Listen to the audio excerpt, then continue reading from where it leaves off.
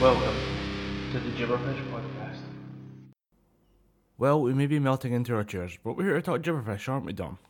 Yeah, it's an odd sunny day in Bonnie, Scotland here. It's oddly muggy and I don't like it at all. Oh, dude, yesterday was hellish, absolutely fucking hellish. It was nasty and humid and good old UK word. It was claggy. Yes. And I'd describe claggy as being the heat and the sweatiness that you feel in your genitals, you feel it in your balls. Claggy is reference to the ancient Scots word clag, which is the definition of sweat that touches both the inner thigh and the ballsack. Yeah. Or the vaginal area on the womb.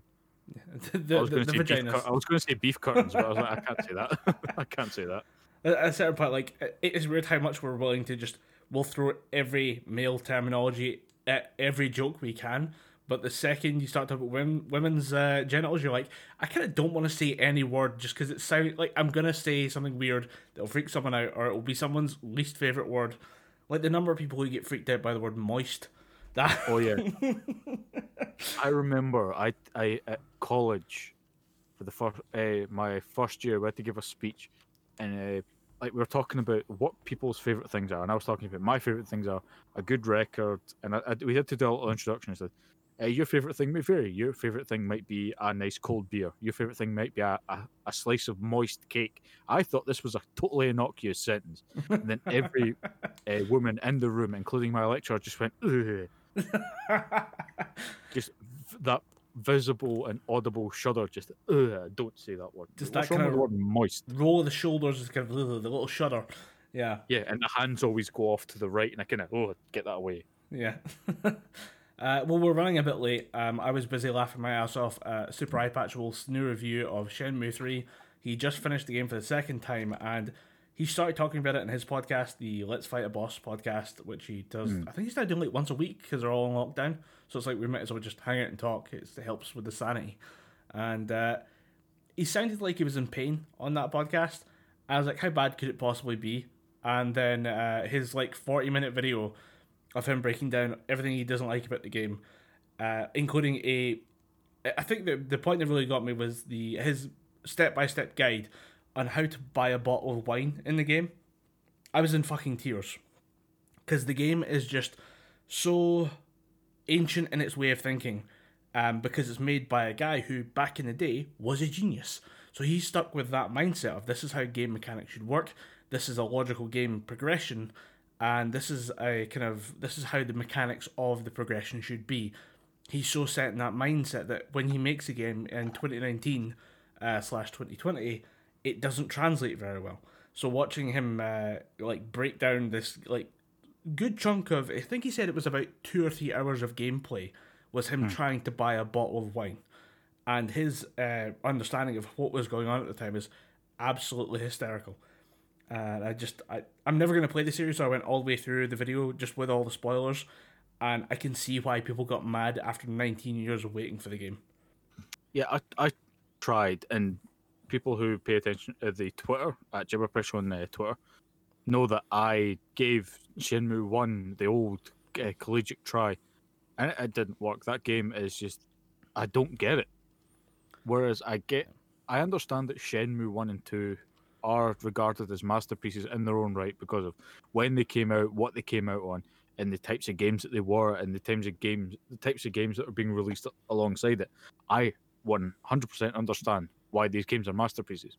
But when I played them in 2020, after just playing Resident Evil 3 on Xbox, nah, I don't get the hype. I don't understand why these games are still so revered. I think they're revered for the place they hold in people's minds at the time, and it becomes really hard to have the conversation now about how do we regard a game that is that old but that has that fan legacy built into it. Then it happens with a lot of different stuff. You can end up with just the memory of how it plays in your head, and I know that there are a lot of games for me. The big one for me was Borderlands. I love Borderlands so much. I went back to play it and realised that this game is not at all how I remember it. It is mechanically different. It is of a certain time. And although it's still good, I still enjoyed good parts of it. I found myself really stuck saying this is not how I remember it, and that's very hard for new people coming in, hearing all the praise, hearing all the adoration fans have for games like Shenmue, and then coming into it with the preconceptions built in from the fan interactions, and then having to just live through a weird experience that is not anything like what you thought it was, and all you have to compare it to is your previous gameplay, which might have actually been built on like what Shenmue did. A lot of people point to the similarities between Shenmue and Grand Theft Auto, and also Grand Theft Auto. I think it's the third one, Vice City. No, Vice City might be 4. No, it's Grand Theft Auto 3 is just the third one. Yeah, there was the top-down GTAs, then 3, then Vice City and San Andreas were kind of 3.5 and 3.8 or some shit. Yeah, and then there was 4 and then 5. So yeah, I think that the having to like everyone, I guess everyone has put their hands on Grand Theft Auto at some point, with even just some limited experience, and then had if you go back to Shenmue, which is a precursor to all of that, you end up with a totally different gameplay experience. And yeah, I can't imagine it's a lot of fun to try and have to think objectively about something you want to criticize in a weird way. Like you have to kind of remove yourself from everything you learned before to play a game like this, because it is so of one mind. It is from its creator's mind, and there's no other influences on it. The guy apparently gave an interview about how he was developing Shenmue 3 and said that no modern games are influencing his decision and design process on Shenmue 3. And I'm like, uh-oh, that's not good. I'm sorry, you can't just port a game from when Analog Sticks were a brand new thing to the modern generation of gamers and expect it to work out well. Yeah, it's funny when you get the quote-unquote old genius who just say, for example, with Shenmue, he made 2 games very critically acclaimed back in the day on Dreamcast, and just thought, yeah, let's just keep that ball rolling and keep it exactly the same way, but with better looking graphics. Yeah, you kind of want to turn to him and say, sir, 2 generations of console have passed since you made a game like this. There's been some updates, there's been some developments. I read an article once that explains that if you think you're about to be fired and you're going in for that meeting with management to discuss your future at the company, never bring up the phrase, "Do you know how long I've worked here?" Because it will immediately age you in the conversation. It will immediately put everyone just aware of just how long you've been around. And I think that might be the case here, where this game is a definitive statement of, do you know who I am? Do you know what I've done for this company? And all of a sudden you're like, oh yeah, you're that old. Okay, that explains a lot. Mm-hmm. Yeah, you're probably the right age for mandatory retirement. Mm-hmm. We have an opportunity for you. It's called not working here anymore. Goodbye. It's called gardening leave. We will even help pay for the garden if you like. Just leave. But yeah, I found that very interesting. Just watching such a detailed breakdown of why he basically says the last 19 years of my life have been a waste of time. And I'm like, oh my god, that's the saddest thing he's ever said in a video, and this man comes out with some very heartfelt statements. So yeah, I enjoyed it. I'd highly recommend it. If you're not a Shenmue fan, I think iPatchWolf does a great job of introducing you to why Shenmue is so important with his first video, which is just about the legacy of Shenmue with 1 and 2. He's got the footage from the remastered game so you can see what it looks like, and then his breakdown about what happens with Shenmue 3 is just a sad end to the trilogy. But we talked off mic about a friend of ours who has made a video describing how he would fix the game with something else, not Shenmue. But I think he actually did a very good job of, like iPatchWolf does a very good job of actually making that statement work, because it's kind of arrogant to presume that you can say this is how I would definitively fix a piece of your art. But I think he makes a good point of how he would have ended the storyline of it, because he says, look, I can't fix the game, but if I was going to fix the story, here's what I'd do. And he actually starts with, recommendation. He actually starts with saying, look, it's bad. It's a bad thing for me to try and say I can fix someone else's game. But, I mean, I haven't even worked in the medium, so this comes with a pinch of salt, but here's my fix. Yeah, that's like me being a lawyer doing like walking into a video game director's office and say, "Look, Resident Evil 3. Here's how I would have done it." Like, dude, go back to solving criminal cases. We have games work to do. I'm never going to be in that realm, so why should my opinion matter? Yeah. Or why should my opinion be the definitive fix for an area where I'm not a specialist? Yeah. I just think that fans, right? This is going to sound kind of cunty, but it's genuine. My thoughts on it. Fans should be allowed a voice, but I think they need to realize where their voice. They need to learn the difference between their voice being valued and their voice being needed. Because I think there's no game developer up and down the country. Take Neil Druckmann from The Last of Us 2. He's not going to turn you away. He's not going to say, "Look, your opinion is shit." But at the same time, he doesn't need your opinion. He will listen to it. Yeah. He will gladly sit and talk shop with you about Last of Us Part 2. But at the same time, he's made Uncharted 1, 2, 3, and 4, Uncharted Lost Legacy, Last of Us Part 1, Last of Us Part 2. The guy knows how to make a game. Yeah. Your opinion is not necessary. And again, that's a bit of a harsh way of saying it, but you're passionate, fucking great. Just read the room is all I'm going to say on that. It's a fine line to walk because it is a case of passion, and I think I was about to say I wonder if it's this bad in other communities. It's like the nerd community is horrific for it. We really need to shut the fuck up and let creators create.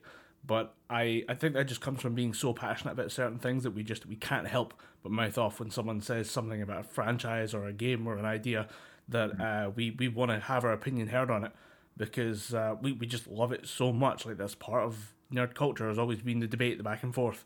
But then I remember, like, it happens elsewhere. I mean, think about the concept of Monday morning quarterbacking. Like, the number of people who go in after watching Sunday night football and have opinions and ideas on how, with hindsight, they would have fixed the big play from last night's game, or people who are watching, like, the motorsports. There's a lot of motorsport fans coming out the woodwork right now because of the only game in town. I've actually been told that I should start watching motorsports. Sorry, bro, it's not going to happen. Just not going to do it. Like, I've seen some fascinating videos from motorsports, but frankly, I'll just tune in at the end of the year and watch the crash highlight reel. That seems like how I'm going to enjoy motorsports. And I just, like, there's all those people who come in on the Monday morning after the big game, and just say, I would have fixed it. I wouldn't have done that. I wouldn't have went left. I'd have went right. I'd have zigged when he should have zagged, you know? There's a lot of people who walk in with that opinion. I think it's just part of our response is to think we innately know better than whoever did the thing. Oh, without a doubt, I get that on before we went into lockdown.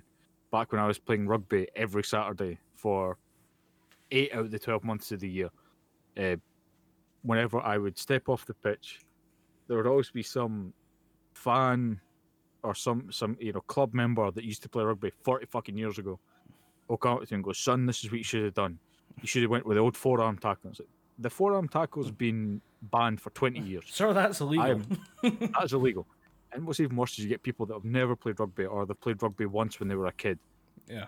I mean, I only played rugby once when I was a kid, but see, wee man, what you should have done was you should have just fucking dropped the shoulder and dropped them. Like, go away. I like as well that the criticism of someone who has only played rugby once when they were young as a kid is the very basic rugby criticism of you should have dropped the shoulder and dropped him. Like, that is the very basic level of information they would give you. Yeah.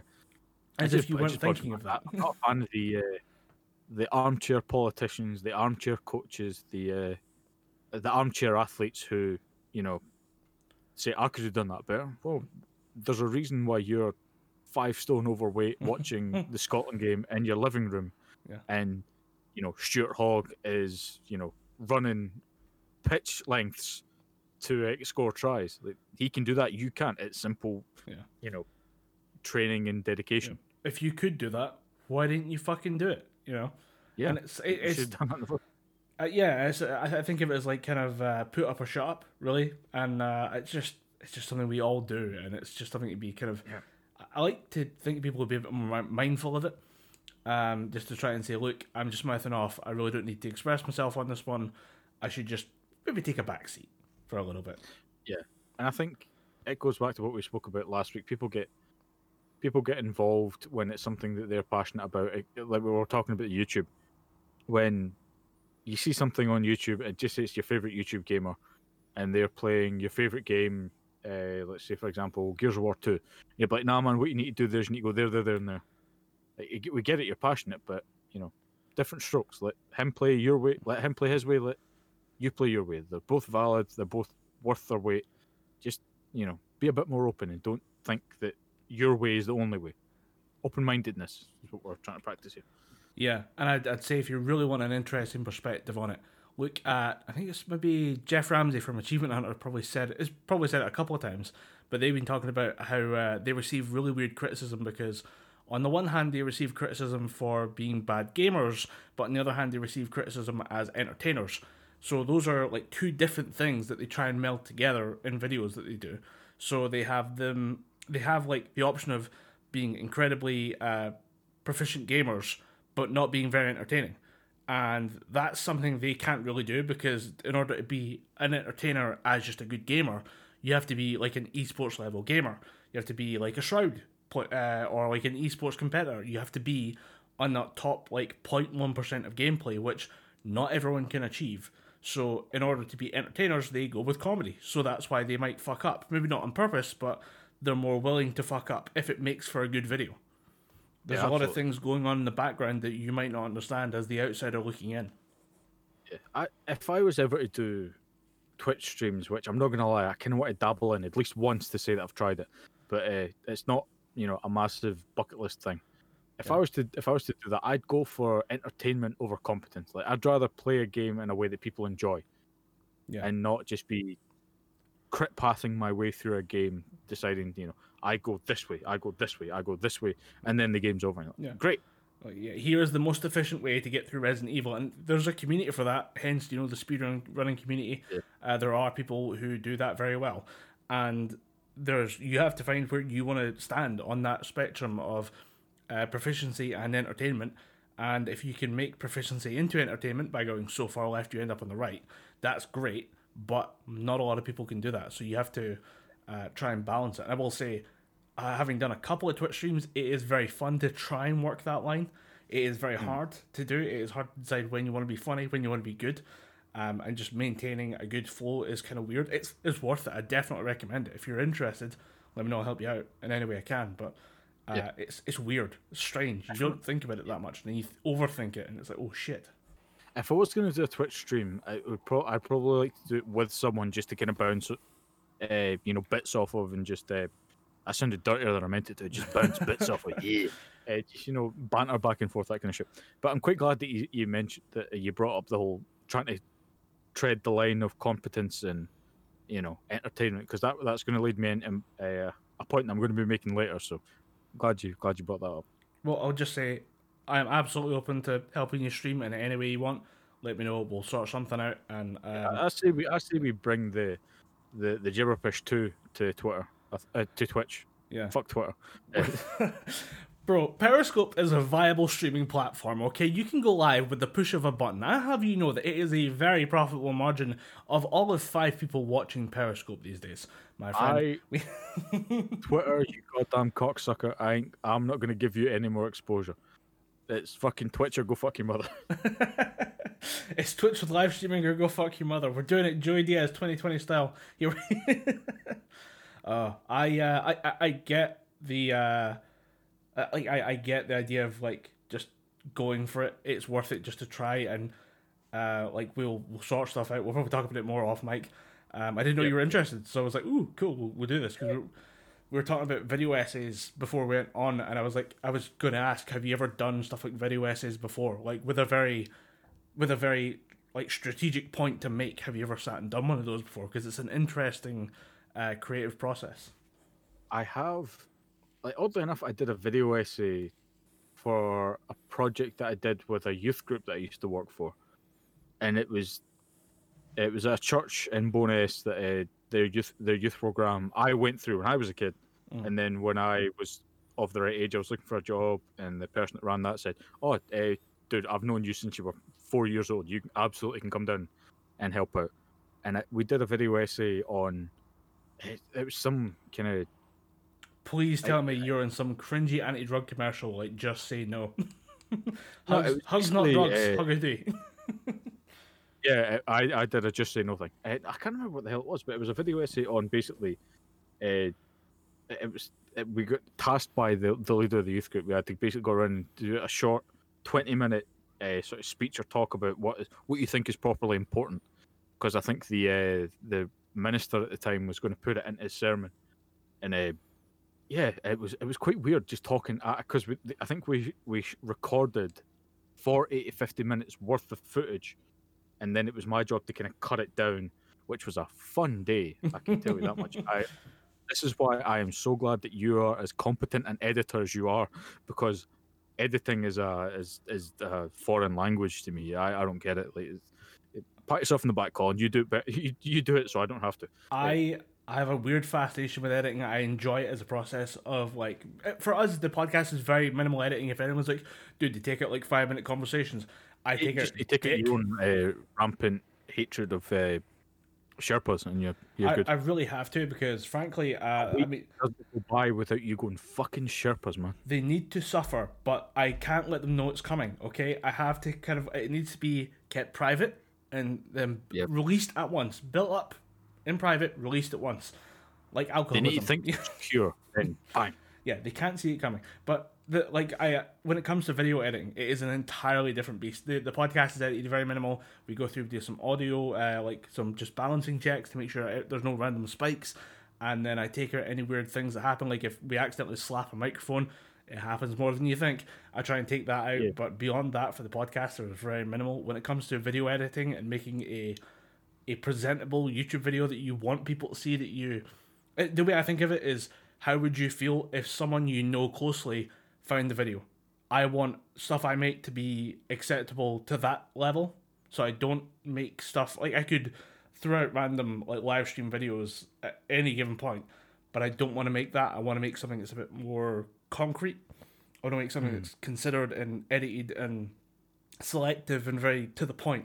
I don't like to waffle too much, but I think that on the flip side, when you have the podcast or when we have Twitch streams, that actually kind of goes away and it gives you a much more relaxed feeling. I don't know what it is. There's something about the fact you can just sit and hang out and just play some games and just chill and be there in the moment. I think that's very enjoyable experiences. That's probably the thing I enjoy the most about Twitch compared to other like social media platforms. It's kind of a weird thing. You've actually just kind of put my mind back to that, because I remember there was a lot of swearing that I had to edit out of the video essay. There you go. Because most of the people in the video, I was the oldest at 24. Mm-hmm. This was a while ago. This was almost 5 years ago. I was the oldest, and everyone else, the youngest below me was 22. Then it was just some of the other sort of junior members of the youth group, the junior leaders. They were just every 5 seconds, and it was just, so what's fucking important to me? And I was like, dude, you can't swear. Albert, the minister, is literally going to present this on Sunday morning to your granny, your uncles, your aunties, your mums, your dads. You can't swear, right? Okay. So what is fucking important to me, dude? Guys, fucking is a swear. I know we all use it as punctuation, but it's a bad word to normal people. Scottish people I get just aren't that normal shite people. is a comma to you, but calm it down. That's actually an old memory of mine, is that we tried to film something, and we were given like a script. It was me and James and someone else, and we were told to just walk through the woods reading the lines, just as a kind of like a demo version of something that someone wanted to film. And it was garbage. The video was horrific. We were trying to shoot in a forest in daylight. If we ever shot in a forest in daylight, it's a nightmare. I hate trying to balance the light levels. It's a fucking nightmare doing it now. But I kept swearing, reading the line, and when I kept messing up the lines as well, because I'm not good reading off a script. I'm much better just kind of off the cuff, and even then I'm not good at that. But when it comes to actually, I'm a surgeon at improv. I will make up lines on the spot. But like reading off a script is a nightmare for me for some reason, just especially when you're combining it with walking. Like I am never going to hit the stage as a big actor. It's going to be an absolute nightmare if I do. Half of my lines will be me. You talk yourself down. half my lines will be me yelling line. Graham as King Lear will happen. You know what? Let's make it happen. Let's go right now and make King Lear, me as King Lear happen. But yeah, let's do it. Every time I fucked up, I would swear. So I would mess up the line. I'd waffle something. I'd get a line wrong. I'd mispronounce, or something would happen, and you see me go fuck. And then it wasn't until like the other friend who was filming was like, you know, I'm showing this to my parents, right? I was like, oh, oops. Oh shit! You need to do this again from the top, damn it. Take 4. Take 40. Oh shit, my bad. Sorry, didn't realize I'd messed it up that many times. Yeah, it was a bad. It was a funny afternoon, but wasn't funny when you think about it. Looking back. Yeah. You also get the people that take it too seriously. Because I remember, again, same youth group, someone wanted to shoot a short film as and they had to present something to a university or a college course that they wanted to get into. And they said, right, like, Dom, could you, like, you're kind of older looking, do you mind being the older sort of father figure in this? And I'm like, yeah, sure, I'm only, 4 years older than you, but what the fuck? And they said, right, you be this, you be that. And one of the lines I had to read was, really, kiddo, you're going to pull that one on me? And I don't know what it is. I said, every time they just said, stop. Is this amateur hour? Are we really doing it this way? Is this amateur? Yes, because I'm an amateur. I mean, at this point, I was a chef, not an actor. I'm a born thespian. That's why I work the Fraggle shift. Yes, that's why I am a sous chef. Chef de partie. I'm a born and bred thespian. That's why I cut carrots for a living. Yeah, this is why I make nachos and lentil soup for a living, and make dick jokes. It's a weird one. Like the passion in filmmaking is it's so fervent, and I'm part of like filmmaking subjects. So I love the filmmaking process, and I love to understand more about what's going on. But I think everybody at some point has had that idea. It's just like, I'm going to start recording something. I'm going to start. I mean, it led to us making a podcast. But yeah, I think everyone has had that. I'm going to go and make video essays on the internet, or I'm going to start recording myself. And some people make a living out of it. There's something that is very. I love the fact that we can, at the end of this, in like 4 hours, when we're finished talking about random nonsense, we will have a thing. We will have a finished thing, or an almost finished thing that we can then just craft and mold, do the little like polishes on it, and then we will have a thing that we can give to people and say, "Here, we made this thing, and now we give it to you." And I think there's something that's quite enjoyable. Making dick and fart jokes. Here are 4 hours of my thoughts. You didn't ask for it, but here you go anyway. See, I always wanted to do one. If I ever did a YouTube channel, I had this dumb idea because I watch too much comedy. I listen to too many comedy podcasts. I watch too much, particularly Scottish comedy, and I wanted to have this idea. I had this idea for a kind of sketch or a video that would go up, and it would be presented absolutely seriously. The thumbnail would be me, just kind of looking all thoughtful and looking off into the distance, me looking all artsy and shit in the thumbnail. Yeah. But the video was just literally me. The video would be titled "My Thoughts and Inner Monologues," and it would just be me going. I am down to film that the second lockdown is over. I have the camera, I have the microphone, we can record. Like, I can give you the microphones we have, we can use that for the dubbing over of your fart noises, of your inner monologue. We can spend. Dude, I was going to mix it up. I was going to change it to the duck noise, just doing the kind of doing that kind of shit. I will spend 40 minutes rotating around you on a fucking rock with the camera just so we get enough footage that's usable for 2 minutes of that video. I am so fucking down for that. Ladies, there is actually, if you're interested, a Gibberpish YouTube channel which is used to host season 0 of the podcast, and I get the feeling there'll be a video up there very, very soon. Yeah, but I've given that one away now. I want to do something different. No, we got to do it. We promised. I promised. I also had another sketch idea for the world's most incompetent police officer. Right, like, I have a file on my Google Drive that is just sketch ideas. We will go through this off mic because I do want, like, as much as I say we're going to do it because we promised it, I do want to hit some people with surprise sketches. Oh yeah, dude. Like, because my head's just full of nonsense, especially nowadays. This is the thing about filmmaking. This is why people get so into it, is because you just sit there, you have a dumb idea, and you go, "Wouldn't it be funny if we filmed that?" And you go, "Actually, that's pretty doable. We could do that. I have like next Wednesday off." This is why I enjoy it.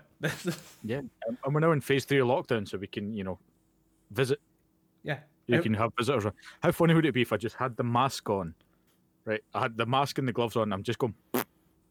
And you don't see my mouth move; you just see the mask kind of puff out a little bit every so often. We have the face, we have the mask, but we still have you in it's the Michelangelo, like the thinking man pose with the fist under the chin, but with the mask and the gloves on. We're doing this. This is happening right now. Right, so we need to end the podcast right now to film something because it's the golden hour. We can get some really good shots, and if we rush like right now, we can go for it. Yeah, and I live near the woods, so we can get plenty of cool shots there. Yeah, and it will save us talking about a much more depressing subject, which is, I mean, we've talked a little bit about this this type of thing, where we've talked about criticism and cancel culture and stuff like that. But I really want to just stand here and take a little bit of a swing at our current like press coverage of Johnny Depp's slander lawsuit. Now, I know that obviously we've all been locked down for 4 months. I think we passed like day 100 just before we recorded the last podcast, which means we're now probably at day 120, which is... I think we're sitting at day 121 because it's been about 3 weeks since we recorded the last podcast. Yeah, and that it does suck, and I would give anything to have something else to talk about other than what I watched on Netflix and current coronavirus updates. But the breakdown of a marriage is not it. And watching Johnny Depp go through his slander lawsuit, I am disgusted at our news coverage of basically the worst moments in two people's lives. So for those of you who don't know, Johnny Depp is taking The Sun, which is a newspaper here in the UK, to the court for calling him a wife beater after allegations made by Amber Heard, which was his one-time wife. They went through the usual kind of cancel cycle, but then went to court because of Depp and Heard's divorce. And then evidence came out that Amber Heard was not the saint she claimed to be. And she also shot the bed. yeah, that's in there as well. Amber Heard. She may have chopped off a chunk of his finger and also shat on the bed, which was apparently the moment Johnny Depp decided to file for divorce, which, frankly, yeah, understandable. And then I get the feeling that like we have a problem, and this is something that actually was pointed out to me by a friend of mine who came over from the United States, and she wanted to see the UK. So we spent a couple of days traveling around, but she like was randomly picking up newspapers and stuff just to see what we live like, because you know she's an American. She's lived out on like in roughly the South and on the East Coast for so long. Like that's who she is to the core, which makes it really weird that right now she would give anything to be out of America. But she, it might be the fact she does COVID testing. Let's find out. But she picked up newspapers and was just appalled at the level of like tabloid news journalism and paparazzi and just this obsession we have with celebrity. And like I'm now seeing it. And now I get it. It's like 8 years too late after she left for the last time. But yeah, I get it now. I see why. If you look at it from the outside, when you stop and take a look back at what's actually going on with this Johnny Depp case, because as I say, it is them going over the worst moments of their lives to prove in court that someone did something wrong. And when you see that being played out for this weird, ghoulish journalism, that it's just every detail of this becomes its own headline. Like every statement made by Amber Heard about Johnny Depp and every statement by Johnny Depp about Amber Heard becomes a new article of its own. I just take a step back and think and look at what's going on and say, could you imagine if this was happening to your friend? Could you imagine if this was happening to somebody you know? It's horrifying. And I don't even like Johnny Depp that much. I mean, I like him as Captain Jack Sparrow. Absolutely fantastic role. I was actually looking into it. Like the first Pirates of the Caribbean movie came out 5 years before Iron Man. And I think you could easily compare Johnny Depp as Captain Jack Sparrow to Tony Stark or Robert Downey Jr. as Tony Stark. Yeah, they're kind of comparable. And they're... But I'd say that they're both the bumbling idiot trope, but actually is a genius. Well, more along the lines of the idea of leading a... like the fact that Johnny Depp basically carried that franchise. That's why there's 5 films with him and only like 2 or 3 with Orlando Bloom. You know? Yeah. Like he's carrying a multi-billion-dollar franchise 5 years before Iron Man comes out. That's insane. That's just not a normal life. I don't think a normal person can lead that life, and I don't think a normal person should be subjected to not the scrutiny of like everyone should be subject to the scrutiny of the courts, but not everyone should be subject to the scrutiny of the tabloid, if that makes sense. Yeah, basically the gist of what you just said. There's courts, yes. Tabloids, go fuck yourself. Yeah, definitely. And it's just you're watching a really shitty divorce being played out again for just the court, and I hate every second of it. It's really ghoulish. I just can't stand the news journalism covering it. I can't stand there's just a weird tone of voice people use even on like the radio when I'm hearing about this, and then you find it plastered all over Twitter when you go home from work, and you're like, this is what we choose to distract ourselves from a global pandemic, from I was just trying to figure out our history and our relationship with each other, as far as like race relations are concerned.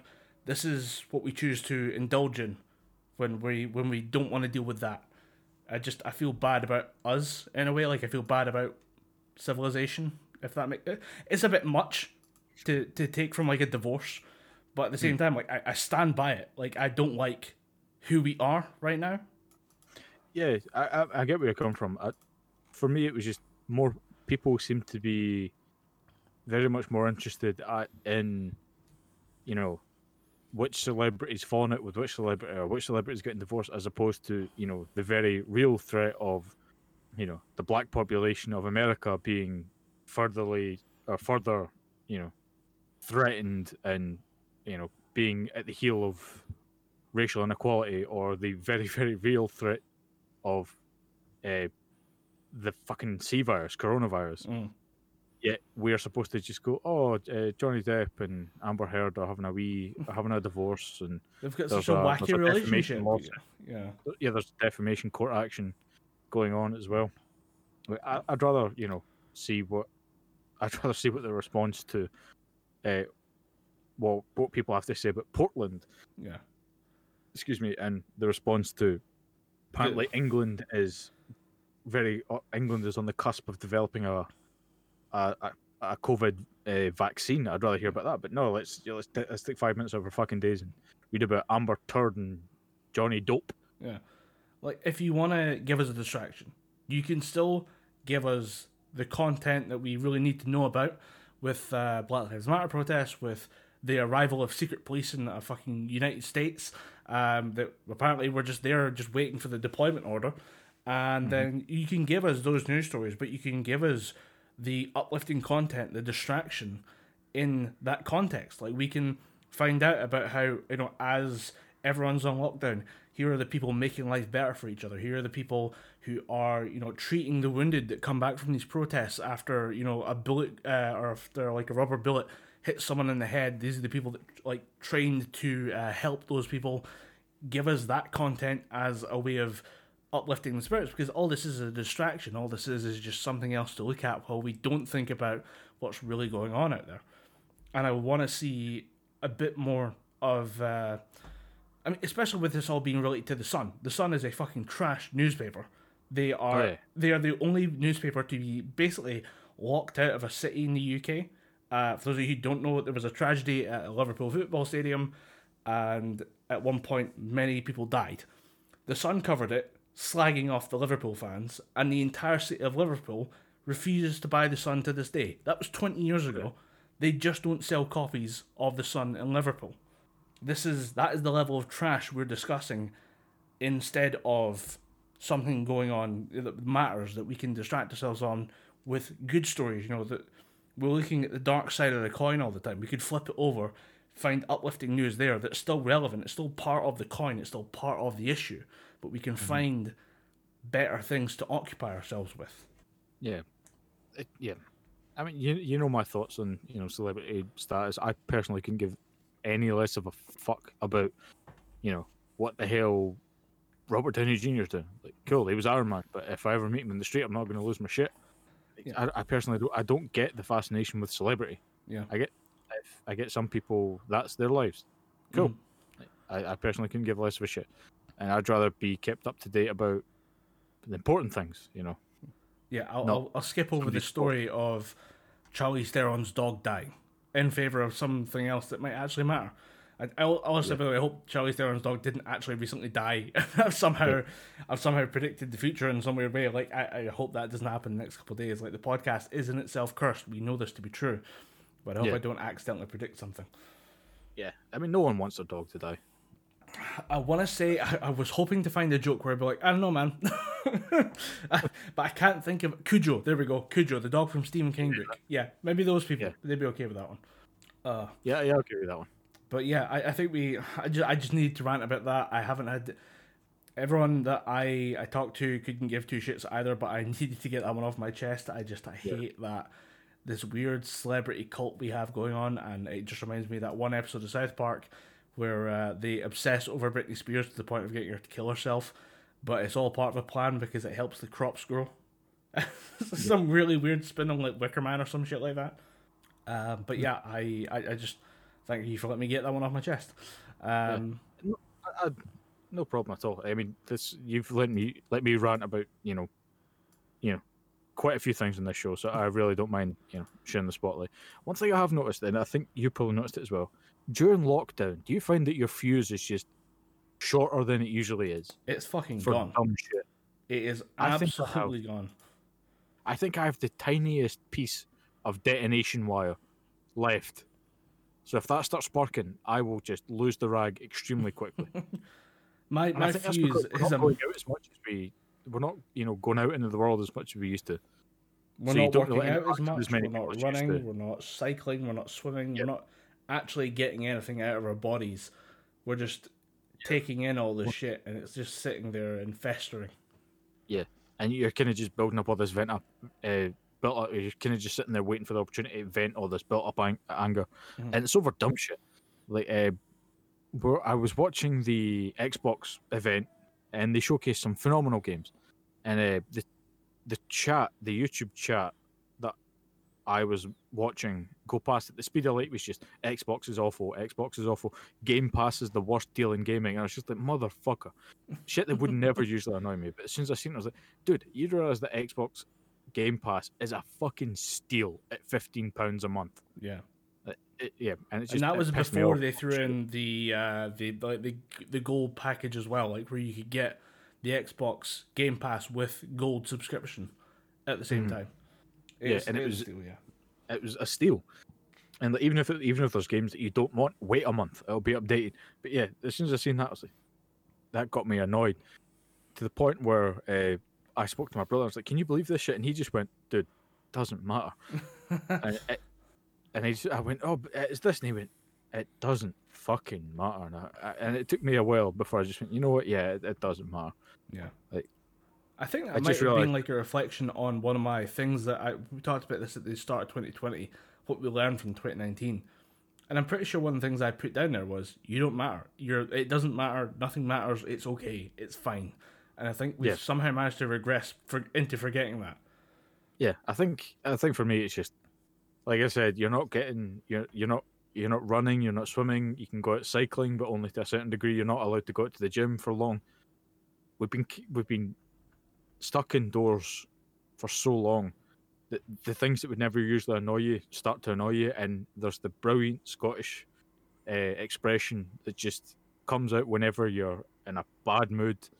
And particularly if you live with someone and they start doing something, you're like, for fuck's sake, he's doing it again. And they're just sitting reading the paper and you just shout for no reason, just fucking look at you. What are you doing? He's just sitting doing something innocuous like reading a paper. He fucking knows it annoys me and he does it all the time. That's probably the best and worst part of Scottish culture is that we just live together. And we just say what we want to each other. Like, there's almost no holding back anything in a Scottish household. It is, if it's there, it's going to be addressed, and it's great and it's bad at the same time. But actually, just on the subject of gyms, apparently, I don't think they're open on the 29th. They were supposed to open up again on the 29th, and that's still not been confirmed when everything else has been. So you cut out a bit.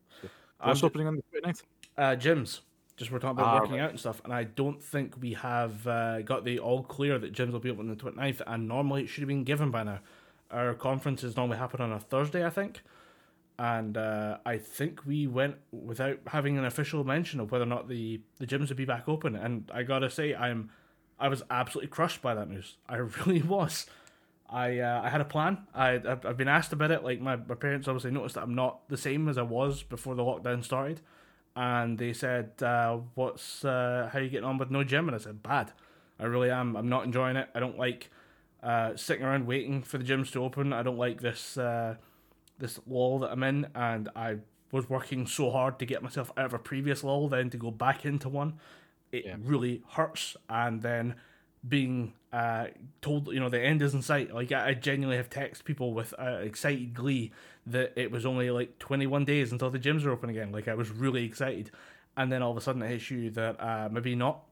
It's quite devastating. So I'm gonna just keep going with the at-home workouts as much as I can, but nothing beats the real thing. Yeah, I mean, for me, I can go running. I tried to do a 5K. It ended, but didn't end great. I felt, that I was going to spew my lungs out. Mm-hmm. I can do certain workouts. Basically, I've been burning through the rugby style workouts, try to keep myself in any kind of match shape. I'm nowhere near as fit as I used to be. I need just rugby training for that. I need drills and shit. But yeah, you never know. You never realize how much you're gonna miss something until it fucks off for a little bit. And I'm definitely missing,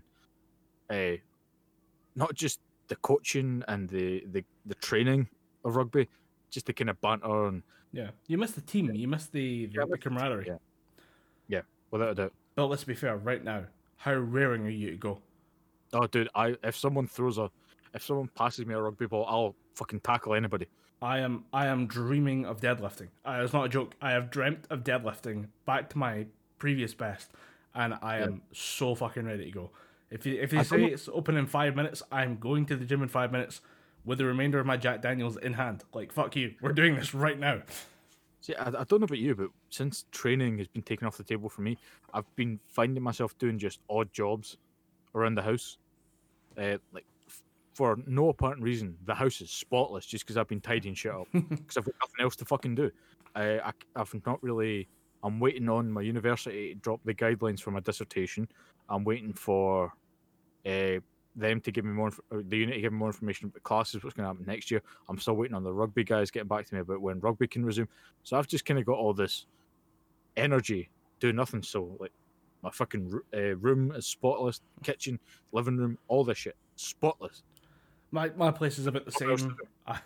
I don't run a particularly tidy ship, but I haven't stopped working. So even though I have more downtime, the downtime is just me shutting off mentally. But although I will say, when I do clean, I fucking go for it. I'm working my way through the kitchen at the moment, and that is going to be spotless by the time I'm done. But again, like, I'm just not doing it. It's a weird thing of. It's always the thing of, like, when you're a young boy, you're always told, "Oh, boys can't clean." Boys can clean. We just don't want to. Okay, we're very good at cleaning. We just don't want to. If that makes any sense. Oh, that makes absolute sense. The only reason I keep shit as clean as I do is because I've worked in several kitchens in the central belt of Scotland, and the level of cleanliness that is needed for there just gets installed in your brain. So you are just... I know how to fold tea towels. No one should know how to fold tea towels. Tea towels go in a pile in the corner. That's where they go. Exactly. I know how to fold tea towels. I know how to fold t-shirts so that they can stack better. I know shit that I shouldn't really need to know, but I do. Yeah. And so that's where my quite high standards of cleanliness come from. So I think we'll push off from this and go somewhere else. Just somewhere nicer. I think it's good to hit that little vent button and just let the anger out a little bit with everything that's going on. If I may, I can transport us to a realm that will make us forget about all this anger and forget about all this lockdown. Ooh. I recently finished Critical Role Campaign 1. Interesting. You may detect a slight sense of pride in my voice here, but that's because there's 373 hours in Campaign 1. I did that shit in about 6 months. Shit. I'm very proud of myself. But I put that more down to I had a lot of work to do and I had a lot of traveling back and forth to do. So just popping in podcasts and just going back and forth between places, that helps. But yeah, and I kind of wanted to give my thoughts and opinions on Critical Role as a whole, and specifically Campaign 1, because there are some mighty high highs and some very, very low lows for this season. Go for it, man. Just allow me to take a drink here, because I think I'm going to be talking for a little bit here. Yeah, it feels like a monologue coming. So take a quick pre-victory sip and join us when you're ready. So, Critical Role Campaign 1, set in the realm of Tal'Dorei, written by, I'll say written masterfully by Matt Mercer. There's a reason why Matt Mercer is heralded as one of the best DMs in the game right now, because he has a passion for the game. He genuinely knows what he's talking about. You can tell that there is a knowledge that he's built up over years of playing the game that just shines through in every way, shape, or form that it can. And you can tell that despite the fact that he's been doing this for what must be close to about, I think it started in 2016. No, 2015, because they just celebrated their 5-year anniversary earlier this year.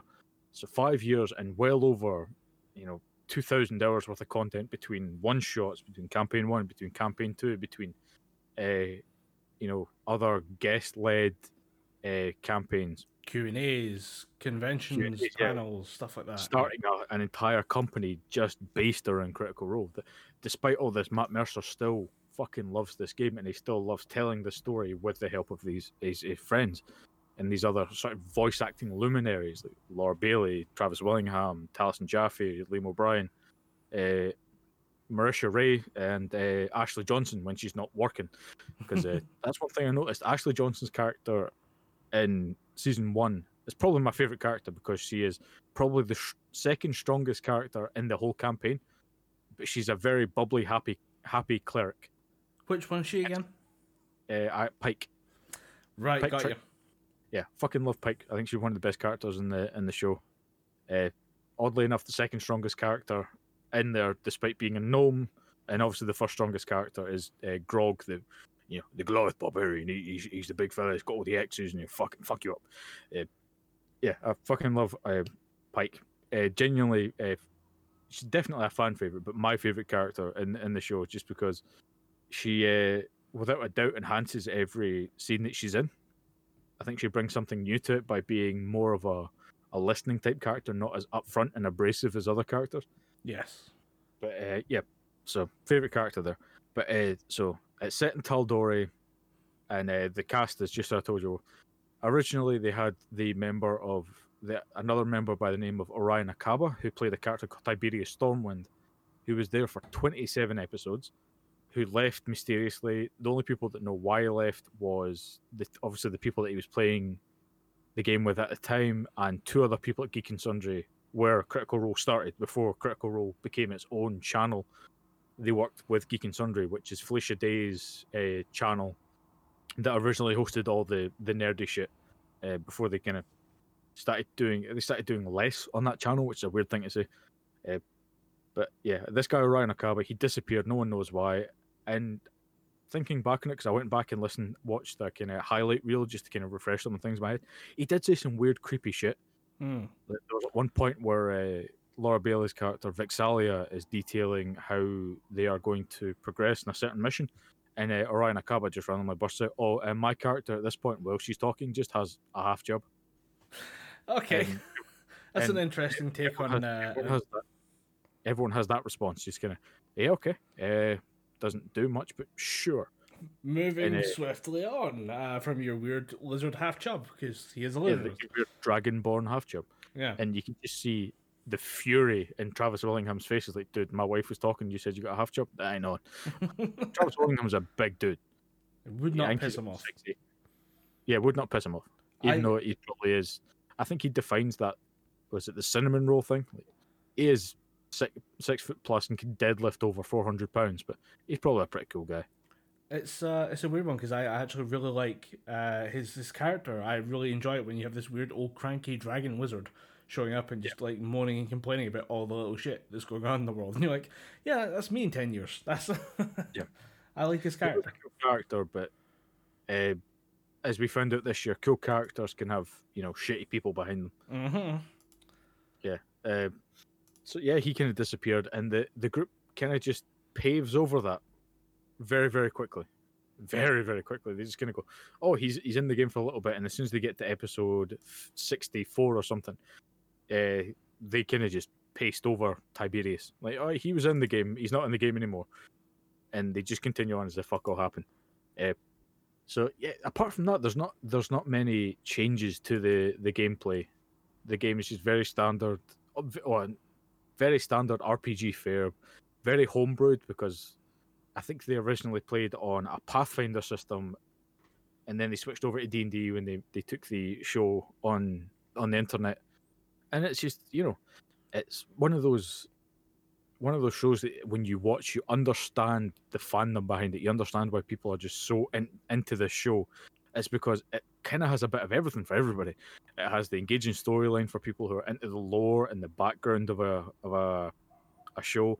It has the engaging characters. It has the funny characters. It has the intense combat. It has the very, very intense emotional scenes. I have to say, mainly helmed by Liam O'Brien and Laura Bailey with their characters Vixalia and Vax'ildan, the half-elven twins. They seem to be kind of at the forefront of the emotional scenes, which is a good thing and a bad thing in my mind, because it kind of, for me, as I noticed this was at the second last episode, that all the emotional scenes are mainly at those two. Marisha Ray, her character Keyleth, she just explodes at one point early in the season because everyone's kind of backbiting. The game's not really going the way, or the campaign mission that they're doing isn't really going the same way. So her character Keyleth just fucking blows up at everybody, just saying, "You fuckers are doing this." And I thought that's a cool moment, but that's the only one she has in the entire series. Sam Riegel's character Scanlan, he has a very emotional moment when he leaves because he's sick of being the jokey character, he's sick of being the jester. Again, he has maybe 1-2 emotional moments. Then you go to Liam and Laura's characters. They get so many emotional spotlight moments that it kind of makes you think, share the stage, Yeah, but I think you can have, if we had every character having just a series of big emotional, like heartfelt moments, you'd wonder where the game is and why it's not just like an audio drama, rather than an improvised gaming show, really. Yeah, and I should just say these do sound like nitpicks, but that's because that's what they are. I can't really point out something and say that is fuck awful. Why are you doing that? Yeah. Because there's no part of the show that I would change. I'd leave it 100% exactly the way it is, because as a D&D show, I don't think it's not the only D&D show. Don't get me confused. There's a D20 Dames, there's Rivals of Waterdeep, there's Acquisitions Incorporated, the fucking OG D&D show Acquisitions Incorporated. There's so many other fucking D&D shows out there, but I think Critical Role. I just remembered that I used to listen to Acquisitions Incorporated. I really out of nowhere just remembered it. Yeah. Kink was great. That's where I found out about Patrick Rothfuss, and I started reading his books, like In the Name of the Wind, and there was another one, but the name escapes me. But yeah, I'm not saying that Critical Role is the only D&D show. There are other fucking superb, and they're not the first as well. That's one thing that I want to put. There's been others who've done it before, but I think what Critical Role did was, even if I say I don't think they might not be the ones to do it best, there might be someone out there who's really crushing it. We just don't know about them yet, but they did it to such a high standard and so consistently over the years. It's a marvel. It really, I've looked into the show. I'm 18 episodes in, but I'm struggling for some reason. Although I love Podbean, and that's how we host our podcast, and that's how we get it out there to all you guys. I use that app to get the Critical Role podcast, and it struggles to get those older episodes for some reason. So I'm a big fan of it, and I'm getting there, but I'm not getting there as quick as I'd like to. But I've looked into the production side of things as well, just figuring out how they do certain things and how they make things happen for a live stream thing that becomes a podcast, and try to figure out how that all works and how it all comes together. And it is a marvel that it works as well as it does. Oh, they have a very talented cast and crew behind them, and I think that's what helps them be almost the kind of gold standard for D&D shows. Yes, because they do it so, they execute it so well, and it is performed and acted so well. And I think that's what helps it, because the characters that are being portrayed are being played by veteran actors, and they know how to bring life to the character, they know what to do with the character, and through their actions in the game, other people relate to it. Yeah. And I think that's why people latched onto it so quickly, and I think that's why it's become, I don't like using the word rabid fan base, but I think that's why the fan base is so passionate. I'll say passionate instead of rabid, because every little piece of Critical Role merchandise, news, or media that comes out, people just jump on immediately. There was, because I'm starting my own D&D campaign thanks to Critical Role. Critical Role reinvigorated my need to DM, because I just thought, you know what, I want to do that. I want to write a story. I want to, invite people into my brain for 4 hours every couple of weeks or something just to play some D&D. And I looked on Critical Role shop or store.critrole.uk, and I seen this dice scroll thing that you could store your dice in. And you use it as a mat to roll your dice. And I thought, oh, that's pretty cool. I'll come back later and order that. 2 hours later, it completely sold out. So it is produced a fan base, and it is, in my opinion, it deserves the fan base because it is a damn good RPG show. Yeah. That said, I wouldn't call it. I wouldn't say it is absolutely untarnished. There are some moments where I think they could improve.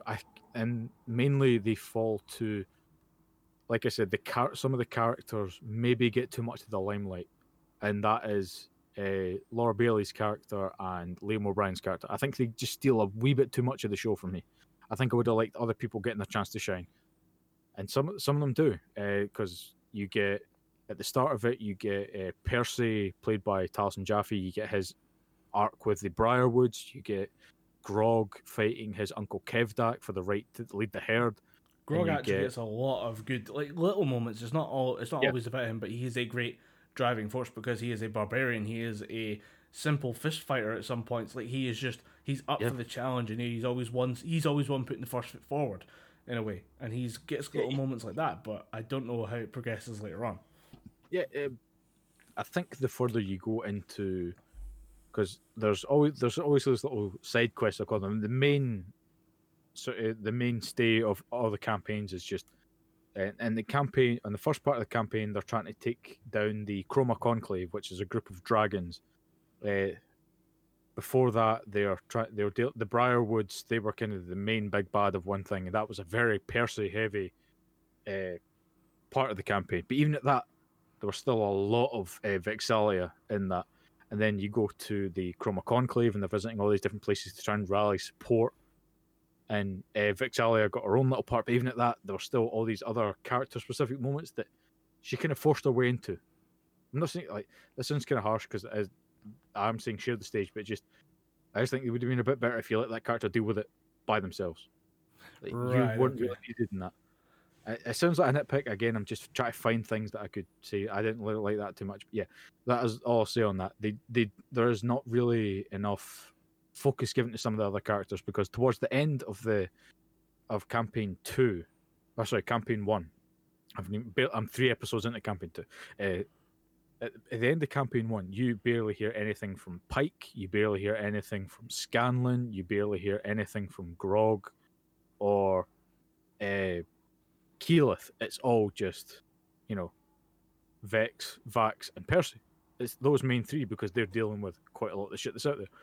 I was going to say, is that relative to their importance to the final storylines? Like, are they the main people who have to deal with the issue, or do they just happen to be the ones who mouth off or who speak up during situations? One of them is Vaxel Dan Liam O'Brien's character. He has a very pivotal role in the whole show that I won't spoil for anyone out there. I know you're not really too bothered about spoilers, but if you're going to listen to campaign 1 of Critical Role, I'll leave Vax's main role in the show spoiler free. But Percy and Vex, they do play somewhat of a role in it, but they're not the main focus. I think the party as a whole should have been the main focus, but these two kind of steal the limelight more often. Okay, because I was wondering maybe like if it's relevant, if it's important, like if it's appropriate for them to have the majority of the time, then it is what it is. But if it just so happens that they're kind of forcing themselves into each scene, it kind of seems like that way to me. It just seems like there's a lot of people. There's one point where Ashley Johnson's character Pike was having an emotional scene with her grandfather. Then the rest of the cast just kind of butted in. I was like, wouldn't it have been better if she just had that conversation by herself? But then this is just me. This is how I would have done it. And again, they did it fucking perfectly. They did it way better than I could. I'm not saying that my way is the way it should go. I'm just saying I would have handled it differently. But absolutely, the way that you did it was good. I just would have changed some things. But yeah, apart from that, I'm struggling to think of, nitpicks that I have for the show. Every single adventure that they had was just fucking spot on. Some of the shit that they had to do was genuinely intense and gripping and made you want to just keep listening. And to the point where I listened, I think my record was 2 episodes in a day. Damn.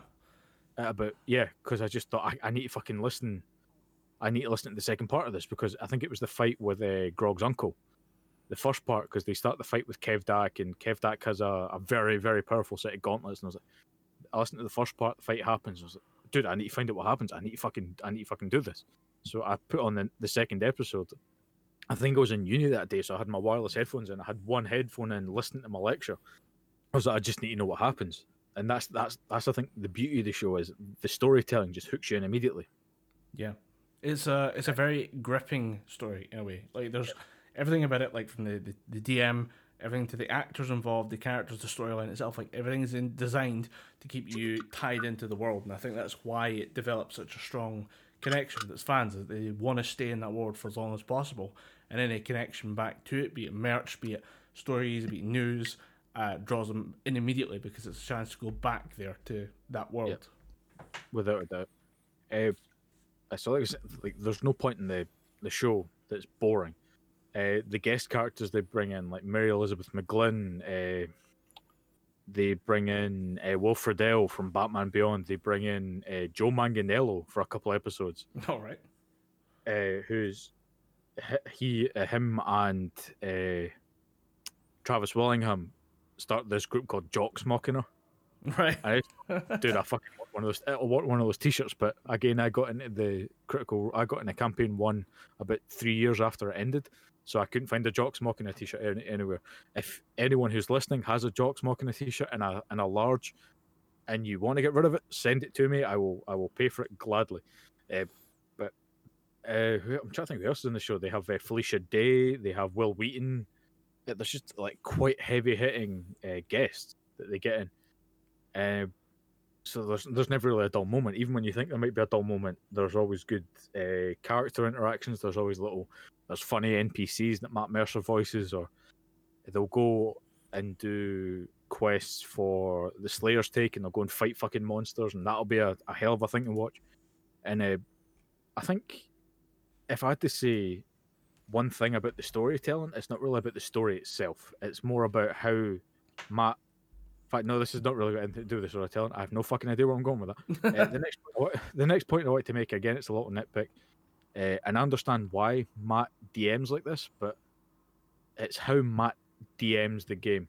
He is very, very lenient and very, very quick to acquiesce to some of the group's requests, and quick to just go, yeah, sure, you can do that. Yeah, it's cool. Whereas I think if they played offline, I think Matt might be a bit more cutthroat. Just go, nah, you're not doing that. You never said you were going to do that. You can't just retcon it in.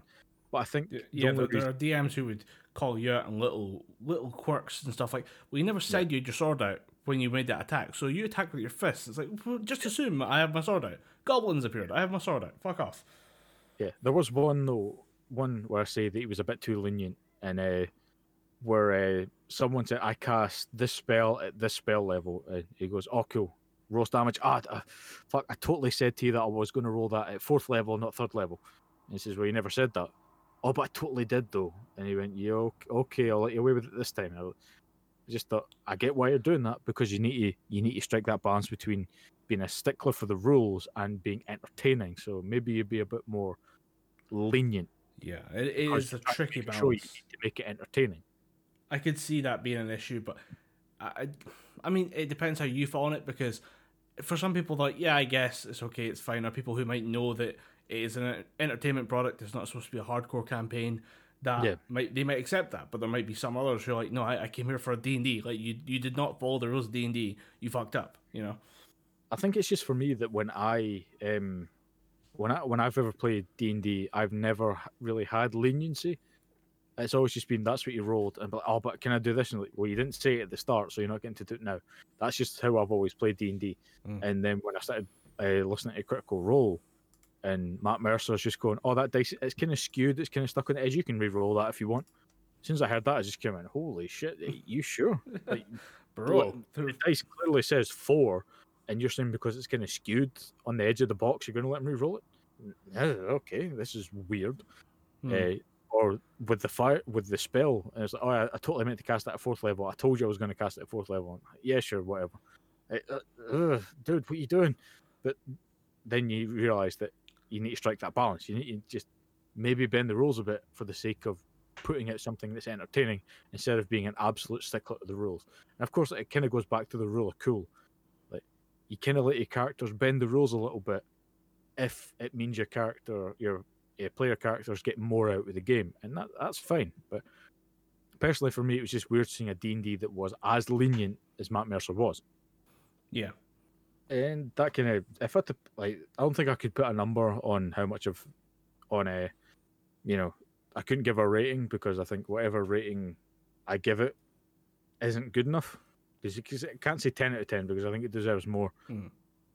I think it's just a fantastic show, and if you want to get into D&D, I think listening to Critical Role will help you essentially be a better character, be a better player character, or be a better DM, because definitely listening to it, there's some things that I've picked up on, definitely maybe being a bit more descriptive or being a bit more laid back with certain things, and maybe not forcing things too much, maybe being a bit more adaptive, or if you're being a player character, how to be a better character and how to immerse yourself in the game a bit more. So not only would I say is it good and entertaining, it also kind of teaches you a bit more about the game, and it also kind of teaches you that it's okay to play against character type sometimes, particularly more in season 2. From what I'm reading in season 2, it's okay to play against character type, because in season 1, campaign 1, things are very stereotypical. All elves speak like they are highborn English. Everything is fancy, and all the dwarves, they all speak like they're chain smokers from Glasgow. And but everything gets quite stereotypical there. But in campaign 2, everything's a bit more. You get American dwarves, you get Scottish elves, you get German humans. It's all just, it kind of teaches you, if you want to make a cool character and it's viable in the game, do it. Would wholeheartedly recommend I would wholeheartedly recommend D&D to anybody, but specifically if you're looking for a podcast, Critical Role, you cannot go wrong with a bit of Critical Role. Well, I'm impressed you managed to get to the end of campaign 1, because I am 18 episodes in at most, and I've just met the Slayer's Take, and I am already like, damn, this is tough going. And the idea that there's maybe, I think there's like 60 odd episodes to get to the end of, or maybe more than that, to get to the end of season 1. I don't actually know the numbers. What episode are you on? 18. 18. Dude, you're about 90 odd episodes away from the end. There it is. Immediately my brain just goes, shit. Like, I am 115 episodes in season 1. Shit. Okay. I mean, like, on the one hand, that's great to know that I have like an almost unlimited, never-ending supply of entertainment. But that is something that, like, as much as I'd recommend it, I always give that little thing of, by the way, this will take the rest of your life. Yeah. This is like reading Game of Thrones. Yeah. It's like writing Game of Thrones. But I will say that it's not for everybody, because there are some moments that are just pure cringe. Like, there was a part that I was telling you about. I texted you about it because I said something. I had one of those kind of blurt out loud moments. I was out taking my dog for a walk around the street, and it was the part at the end of series 1 where a huge character loss has just happened, and Laura Bailey's character Vixalia is dealing with the aftermath of this, and and Laura Bailey as Vex just blurts out on the screen, "I feel like I'm losing a part of my soul," and I just went, "Right, hen, calm down." Out loud in the middle of the street. There are some cringy moments in there, but if you get past the cringe and realise that it's just a bit fun, you'll get into it a bit more. And I can say without a doubt that is a hard barrier to overcome, because I play Pathfinder, I play a bit of D&D every now and again. I'm not the kind of guy that gets heavily into the role playing. I don't do accents. I don't do much to differentiate a character's voice from my voice.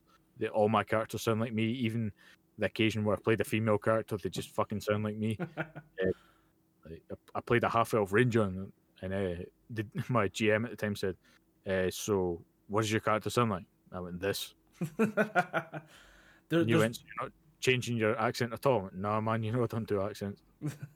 there's I get there's always like one little thing that stands out to you. For me, I found an issue with there's a one point I say Grog he's interesting in fist fighting, so he gets into like a fight club situation, and the town that they're in honors strength and a war god, and is all about standing your own 2 feet and swinging your punches from there. And everyone in the party, everyone who isn't Grog, is some kind of magic user. So they have a little bit of distrust going there. But they keep trying to force feed or force away or like try to trick the way around giving him special abilities that might help him win the fight. And there's a whole thing in D&D kind of culture about not metagaming. Like, you shouldn't use information outside of the narrative to influence your decision in the narrative. But I found it really, really frustrating that no one was willing to, maybe not metagame, but just infer from the context that you're in a town that values strength and honor, especially when it comes to martial status, and yet you're trying to underhandedly win fights in some weird arcade or weird arcane magic ritual. You guys should really know what you're. Just read the room in a weird way. Read the dwarven city that you're standing in. Yeah, I remember. I remember that point. That did kind of annoy me because, at the same time, it's a test of strength. Let him just do the fighting arm. But then, what I think Scanlan starts singing and giving him inspiration. I thought that's pretty funny. I thought that was pretty cool. I dug that. And Laura Bailey's character flashing the guy that Grog was fighting. I thought that's pretty fucking funny because you imagine a guy just sitting there looking at some half elf or half naked half elf chick, then just Grog socking him in the jaw. That was a pretty funny visual. It's one of the things of like sometimes you get it right and sometimes you get it wrong, and you just got to kind of try and gloss over the parts where they get it wrong, even if it's just like a personal taste type of thing, and just roll with it because it's I'd say the story is definitely worth it. Roll with it. Very nice. Well done. Aren't you fucking proud of yourself? Do you want to know the honest answer to that? No. Too bad. I feel really bad. Okay, you go now to the special level of hell for people who enjoy puns. The worst part of that is you're stuck with people who enjoy puns. There is no other torture. It's just you in a room full of people who enjoy puns. You're all getting on each other's nerves. I have left group chats and I have left Twitch streams halfway through where I've been really enjoying them, but the minute the streamer makes a pun, I'm out. It's weird that you have such a visceral reaction to it, and it's so standard across the board, though. You in or you're out. You're either like at finger guns, or you're like, I will walk out this fucking room right now and never speak to you again. I will break this room. I will destroy this room with you in it. I hate puns, man. I think I will accidentally make a pun, but it'll go from haha to just, oh god, what am I doing with my life? Yeah, that's the only time someone who hates puns, like if they can't help themselves, I've got to make the joke, but I then immediately have to be self-deprecating about the fact that I made the joke afterwards. Yeah. It's the only acceptable way for people who hate puns to make puns. But speaking of enjoying things, I recently watched the Bloodywood documentary, and Bloodywood is a band we've talked about quite a bit on this the podcast, because it's great to hear a new take on heavy metal, and Bloodywood comes at us from India, and just the fact they describe themselves as Punjabi street metal is just the exact way I would describe them to someone else.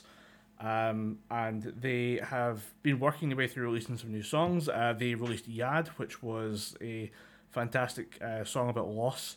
They are a band who have a very constructive way of looking at mental health, and they want to start discussions, and they're very good at doing that with great lyrics. But they made a documentary about them just rising up through the ranks and just becoming like starting off in like a weird little apartment, and then just working away at it, grinding away, making like covers and music videos, and trying to do their own work as well at the same time, and then just becoming this weird kind of like semi-viral sensation on the internet. Like they're now known widely in metal circuits, but also like them talking about how lucky they have to be just viral in India. Like there's 1 billion people in India, there are millions of social media accounts, they're all competing for attention. And then, what are the odds that you, as a heavy metal band, make it in a country that is not well known for heavy metal, and that people don't associate or look out for heavy metal acts coming from India? and they talk a lot about like they got lucky sometimes. They got found by some article in America, or they got a retweet from somebody in Bollywood of all places, because somebody, it's just some Bollywood star that I've never heard of, but apparently has a couple million followers on Instagram. It just says, "I found these guys. Check them out. They're pretty cool." And all of a sudden, their career just skyrockets, and they have a great documentary about it, and it's just 90 minutes, most of which covers their European leg of their of a world tour. I think they joked about it being a world tour, but just in Europe. They went to Germany for a little bit, then France, over at the UK, back into like the Netherlands, and then back to Germany for Wacken Open Air Festival, which is the fucking mecca of metal. Oh yeah. And they are probably the first. I'm gonna just take a wild guess and say there's no other Indian band has performed at Wacken Open Air. Yeah, I doubt. I think they're in rarefied air. I can't see many other, unless some, There's been somewhere has been from India, and has like played, and it's like, oh, technically it's me. Like, great, thanks to the technicality. Now the honor doesn't go to Bollywood, because it's weird to see them have to rise so quickly to the occasion. That's like you see the live performances at Wacken, which actually makes up the last 15 minutes of the documentary, is just the live footage and just occasional comments from them about how they thought the show was going as it's happening. And they reveal the fact that they've never actually played live before, and they have like 10 weeks to make it to one of the biggest metal festivals in the world. So they start like rehearsing like crazy. They just like, we didn't know what to do. We just booked a room and just started playing fake gigs. Then worked our way into like booking a small gig in our hometown, and then flew to the opposite end of India to play a show there, just because we'd be out of our comfort zone, maybe hoping we'd have to play like a slightly more hostile audience to kind of get a feel for how that would feel. Then we come back to play a big concert back home, and then they go out to Europe. And it's like, that's insane that you go that fast. But I think someone at like Wacken's booking office just saw the videos that they'd made and just said, "Hey, you guys want to come play the show? Because we'll give you a tent." I guess we go for it. And like one of them wasn't sure, and immediately the other two, like the metalheads in the group, heard about it and like, "We are going to play that show. I don't care if it kills us. We are playing that fucking show. We'll figure it out on the way." Yeah, we'll figure it out. We'll iron out the kinks, but at the same time, we're doing the show. Yeah.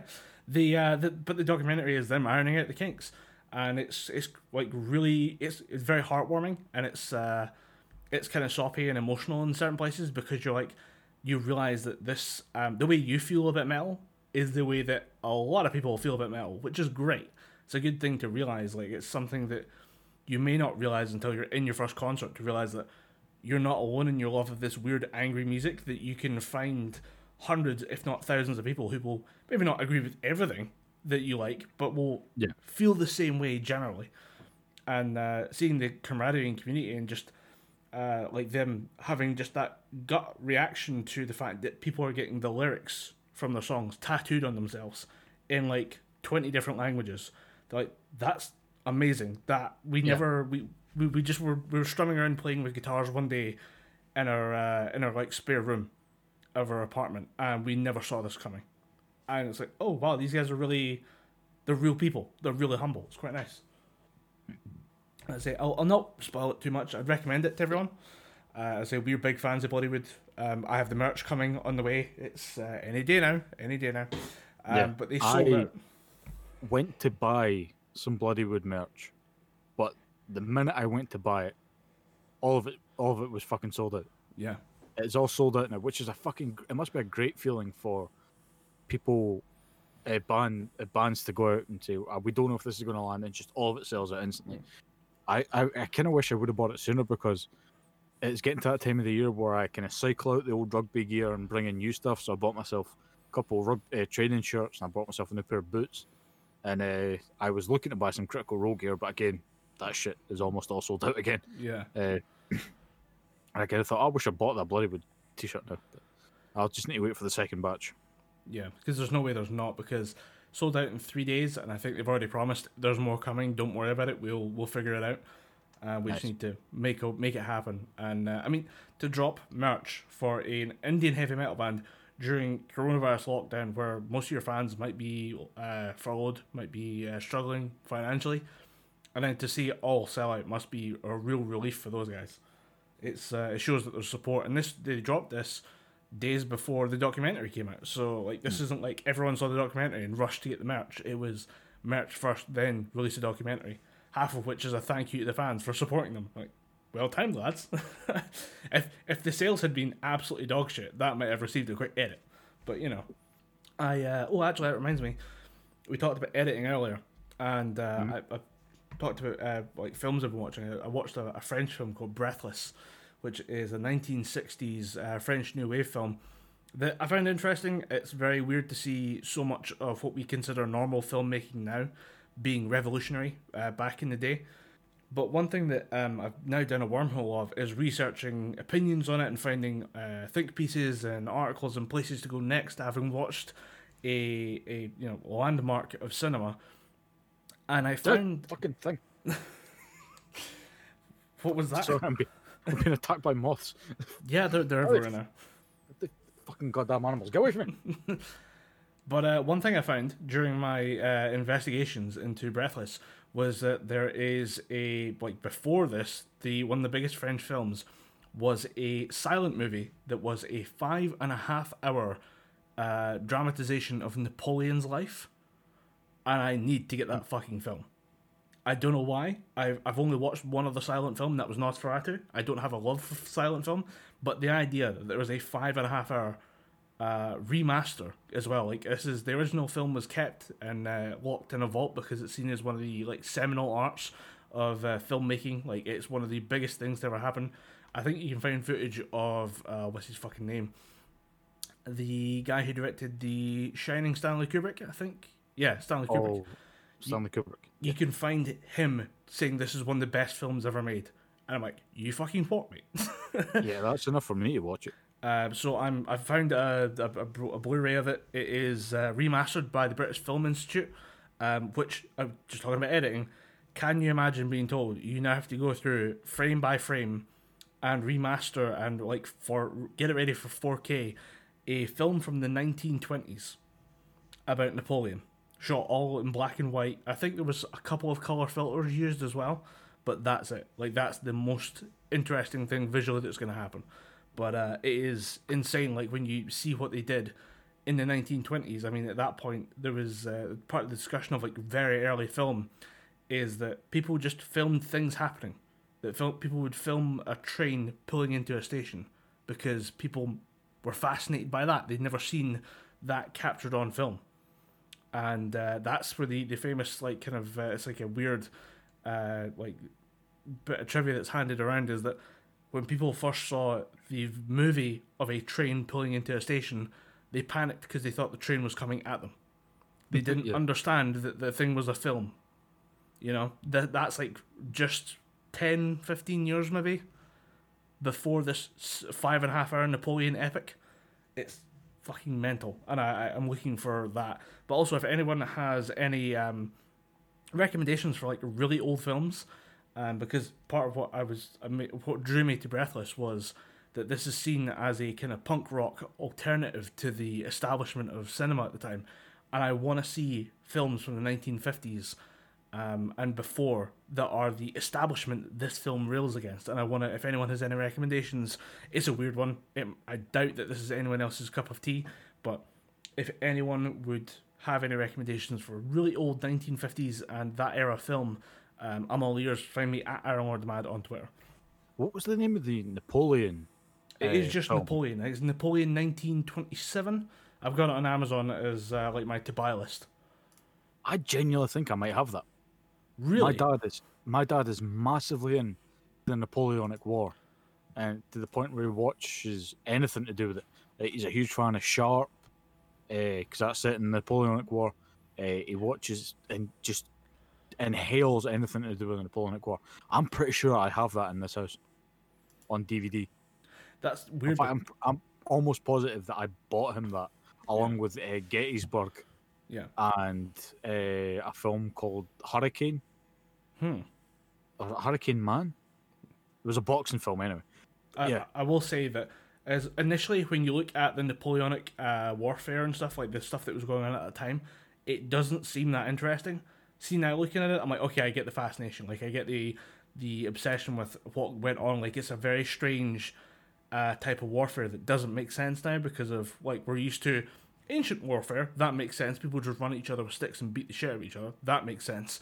And then we have now where it's always ready for a counterinsurgency or a counterattack, patrolling large areas. Like, the war on terror looks completely different to the war against Hitler, and then looks completely different to the war of World War One compared to Napoleonic warfare. Like, it's just warfare changed so much so fast. The Napoleonic stuff, like, this is nonsense. Why is everyone walking around jodhpurs and weird funny hats? You know, you're at war. Take it seriously. You're just dicking around in weird funny coats. But it Why is is the pinnacle of weapons technology a pepper box? but it is very fascinating, and I one weird thing I found very funny about Napoleon is that his last battle is basically the Avengers Endgame. Napoleon is an Avengers level threat in ancient Europe. It's fucking amazing. Apparently, he was so well loved in certain places because there were the underclassmen in certain cities who thought, because his whole thing was, I will topple the establishment and things like that. Yeah. I will throw down the monarchies and replace it with a government of the people. Yeah. Certain, less privileged people in cities like London and things like that were so fervent about meeting him, so, vehement about meeting him, that they would literally set out 28-mile or 28-man wide garrisons around him so that people couldn't get to him. He was that fucking popular. He was apparently very good at visuals about politics and stuff like that. He always presented himself in a certain way. I mean, in public, he is a soldier. He is dressed in a uniform that's very well tailored. It's very professional. He is the general king of France. Like, he is the emperor in more than just, like, he's earned the title of emperor. But then when you look at artwork that he's had done for him, it's very Christ-like in a certain way. I've seen like discussions of paintings and stuff that he had done for him, but if you look at his coronation as Emperor of France, like, you can go into it and you can pick apart a bunch of little details that it really shows you he has spent a lot of time and effort into making himself appear as close to God as possible, and then that brings with it reverence that people had for him back in the day. It's interesting. He's a very weird character that, like, he doesn't make sense until you really look into as much of him as you can. But I might want to study Napoleon a little bit more because I find him fascinating. Yeah, he was a very, very strange person because he was quite a charismatic dude. People just were gravitated to him. He was just a very fascinating figure, and I always remember being.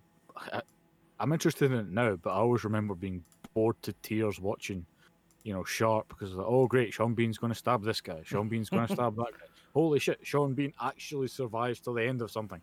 But yeah, I think that just shows how much I've kind of matured, because now I can actually sit and watch that shit. But when I was a kid, I was like, oh god, this shit again. The one thing I never got was I used to go to a wargaming club out in, I think it was Stirling, and there was always people playing Napoleonic warfare games, like the tabletop games. I never got it. I'm like, dude, there's 40k right here. We have bolt guns, we have orcs, we have fucking laser beams. It's cool as hell. Get over here. Stop playing with little soldiers and weird hats. But then, like, now looking at it, I had the same view of Warhammer Fantasy. 40k for me was always just, dude, we have bloodletters, we have demons, we have axes, magic, bolt pistols, bolters, plasma guns, tanks, bikes and shit. Why are you over there messing with trebuchets and horses? Ooh, la-di-da, bows and arrows. Fuck off. Dude, can you see what Karn the Betrayer does? He has 12 attacks. He shoved a chainsaw through someone, then turned it on. He punched someone in the face and somehow managed to rip out his anus. Yeah, it's weird. Like, your perspective on so much shifts so fast as well. Like, that was only 5-6 years ago. Totally different game. Yeah. Speaking of different games, Microsoft released their Games Expo that I guess is in place of their E3 performance this year. Yes. So this entire event is supposed to be like a showcase of everything they wanted to give you for a teaser for the Xbox Series X. So, I mean, you sent me the text saying, did you see it? And I said, no, I was at work. I'll watch it. And then resulted in sending you various live tweets and first impressions and stuff as it happened. Best point I probably made was, if I drank every time they said 60 frames per second, I'd be fucked right now. Yeah. One thing that is pissing me off severely about the current state of video games and the current state of video game consoles and even PC gaming is that everyone is so chubbed up about refresh rate, for bit rates, for fucking frames per second. I get that people want to get their games looking as good as possible, but make the games work first before you start jerking yourself off about fucking frame rates and 60 frames per second and 8K and 4K.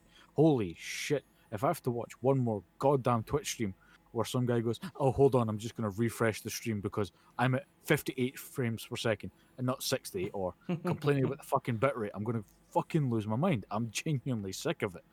It's I think that's part of the problem, is that it is a very visual art, and then all of a sudden someone makes statements about how good they can make the visuals look, and then the race to the top becomes exclusively about visuals rather than storytelling, rather than mechanical function of the game. That seems to have fallen by the wayside, and this was an issue 10 years ago, and yet we still haven't gotten over it. Yeah. No, I just want to go on a little personal rant there because my favourite YouTuber of all time, I've probably mentioned this before, but here's a refresher if you can't remember. But my favourite YouTuber is a guy called Maximilian Dude, who does a shit ton of fighting game videos. He's basically what got me into fighting games more. He got me further into fighting games, showed me how to play the games through his videos and shit like that. Fucking love the channel, love the guy. Seems great guy. All the best to him and his wife when their child arrives in August. Fucking love the guy. And I love his other channel, Yo Video Games. But if I have to listen to him fucking bitch and moan, because I get he's having a lot of problems with his internet right now, but even before that, when he was playing video games, and it was, just say he was playing Street Fighter 5, and it would drop to 54 frames a second, he would lose his shit. Or if he's watching a video doing a reaction and the bitrate goes a bit wonky because there's a lot of shit on the screen, you'll go, oh my god, this is literally unwatchable. The bitrate is so bad. And I'm like, motherfucker, watch the video. I will bitch slap you through this monitor. Actually, before we get too far into the weeds, I should point out that if you haven't seen the Microsoft conference, you can just go to YouTube and look for Microsoft's YouTube channel. I think it's at the Xbox official YouTube channel. We retweeted it on Twitter at Gibberpish. You can find the link there. You can find not only in the English for the 50-minute version, you can find each individual trailer. I think they all should be up there. I think one or two of them might be on their own YouTube channels. And then you can also find the conference given in different languages or with different language subtitles.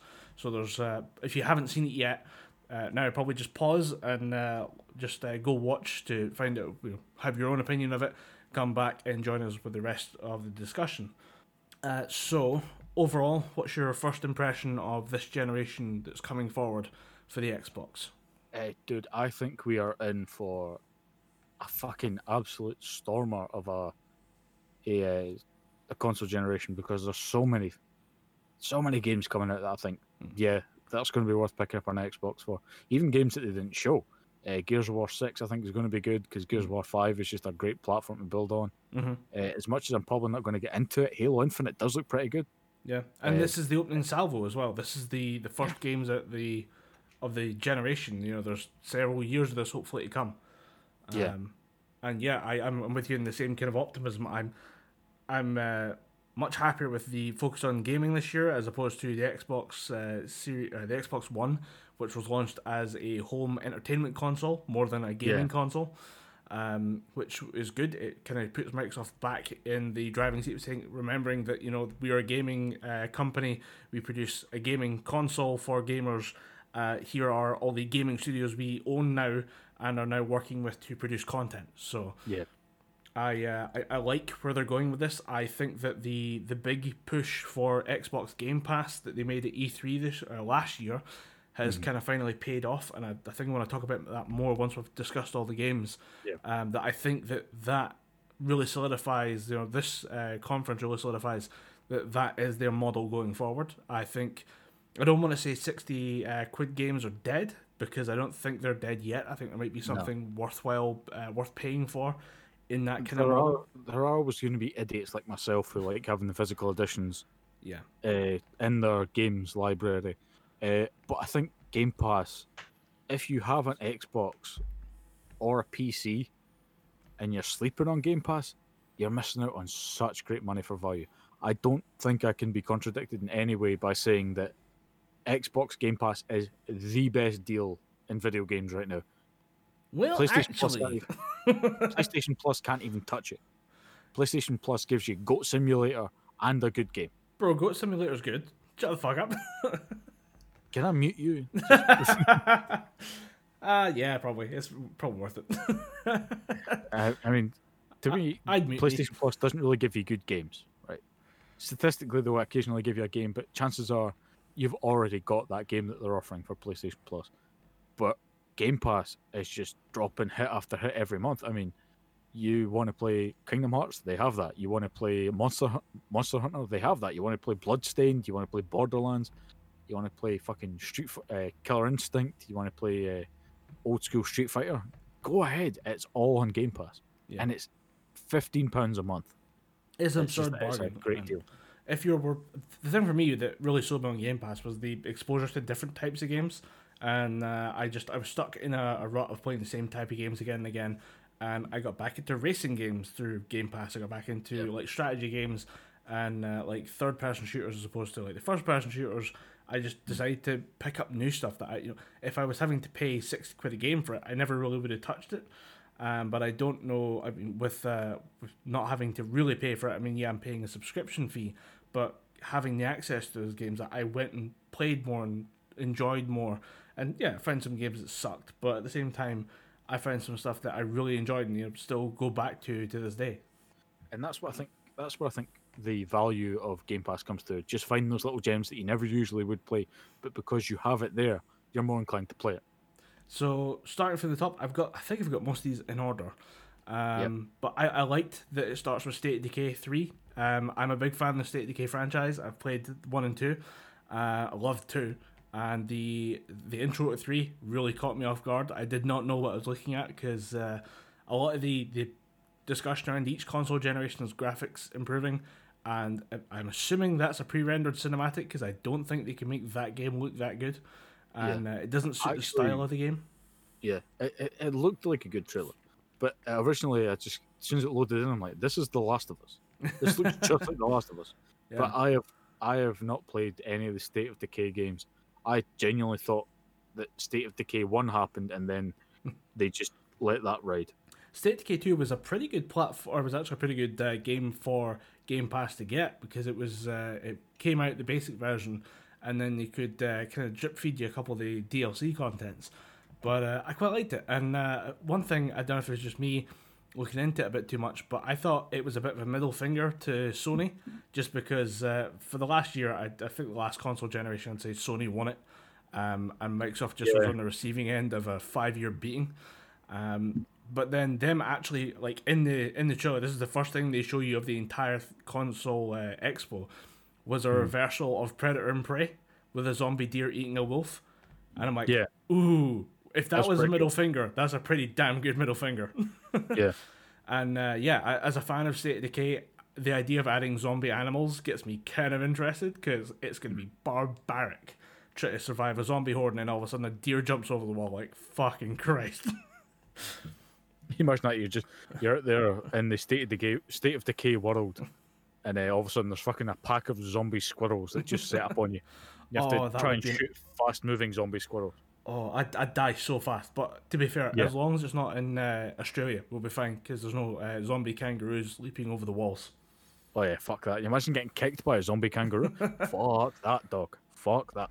So after that, it was I joked that like before I started the video, I said to simulate the E3 experience, I'm gonna yell, "Is that the Master Chief?" And that was the first thing I saw after State of Decay was legitimately the start of the Halo trailer. Yeah, it looks. I like the way that they've basically just stripped back the HUD. the HUD for the game looks a lot cleaner than it has in previous games. Yes. The wrist grappling hook, I thought if they're doing a new Halo game, they're going to give them some kind of verticality. They're going to give them a jetpack. They're going to give them jump boots or something. Because the previous Halo games have been about, well, Halo 1, 2, and 3 were all about, the different kind of weapons. Halo 1 was just about,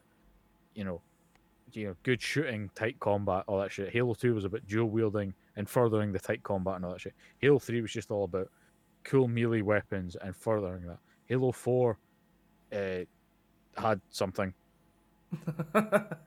Halo 4 was there. Halo 4 integrated more of the armor skills. Same with 5. 5 was shit because people went into that game wanting to play as Master Chief and ended up playing as Spartan Locke. And everyone was just going, who the fuck is this guy when he's at home? And I actually thought he was an interesting character. He was an interesting foil to Master Chief.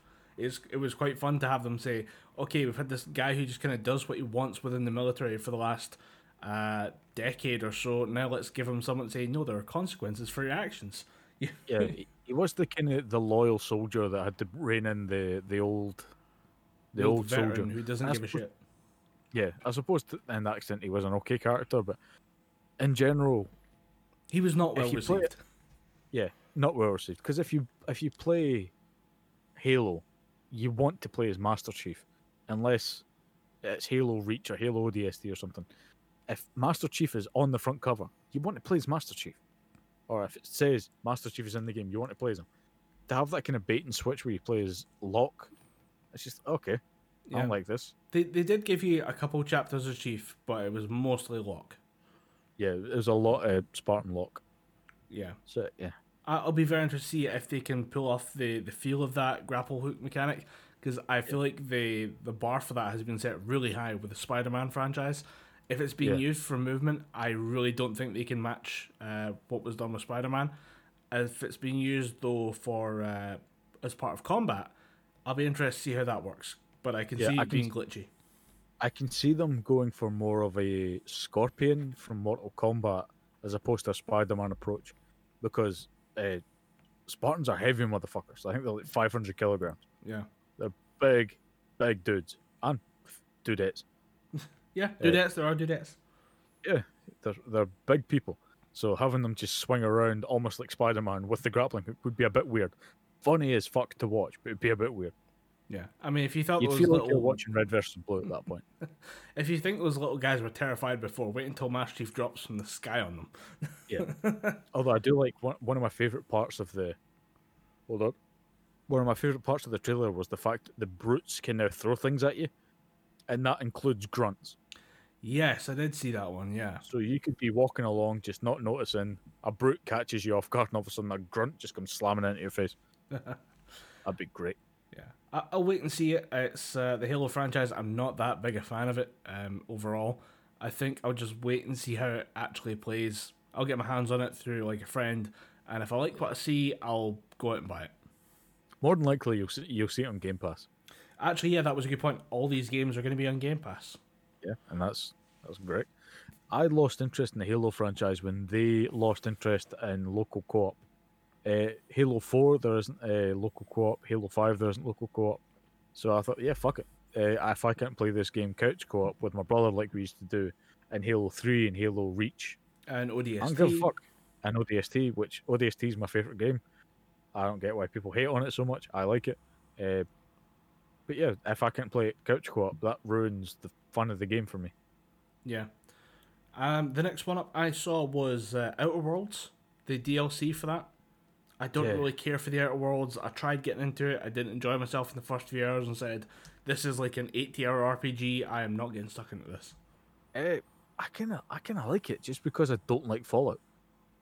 Even though it's a Fallout style game, I don't like the Fallout universe because I'm not a fan of sci-fi that's set in the real world, you know? Right. It's just a weird sentence to say, but if it's meant to be this weird futuristic landscape where there's super mutants and shit walking about, I prefer that it not be set in a real place, you know? I enjoy the fact that... It's a weird hang-up. Yeah.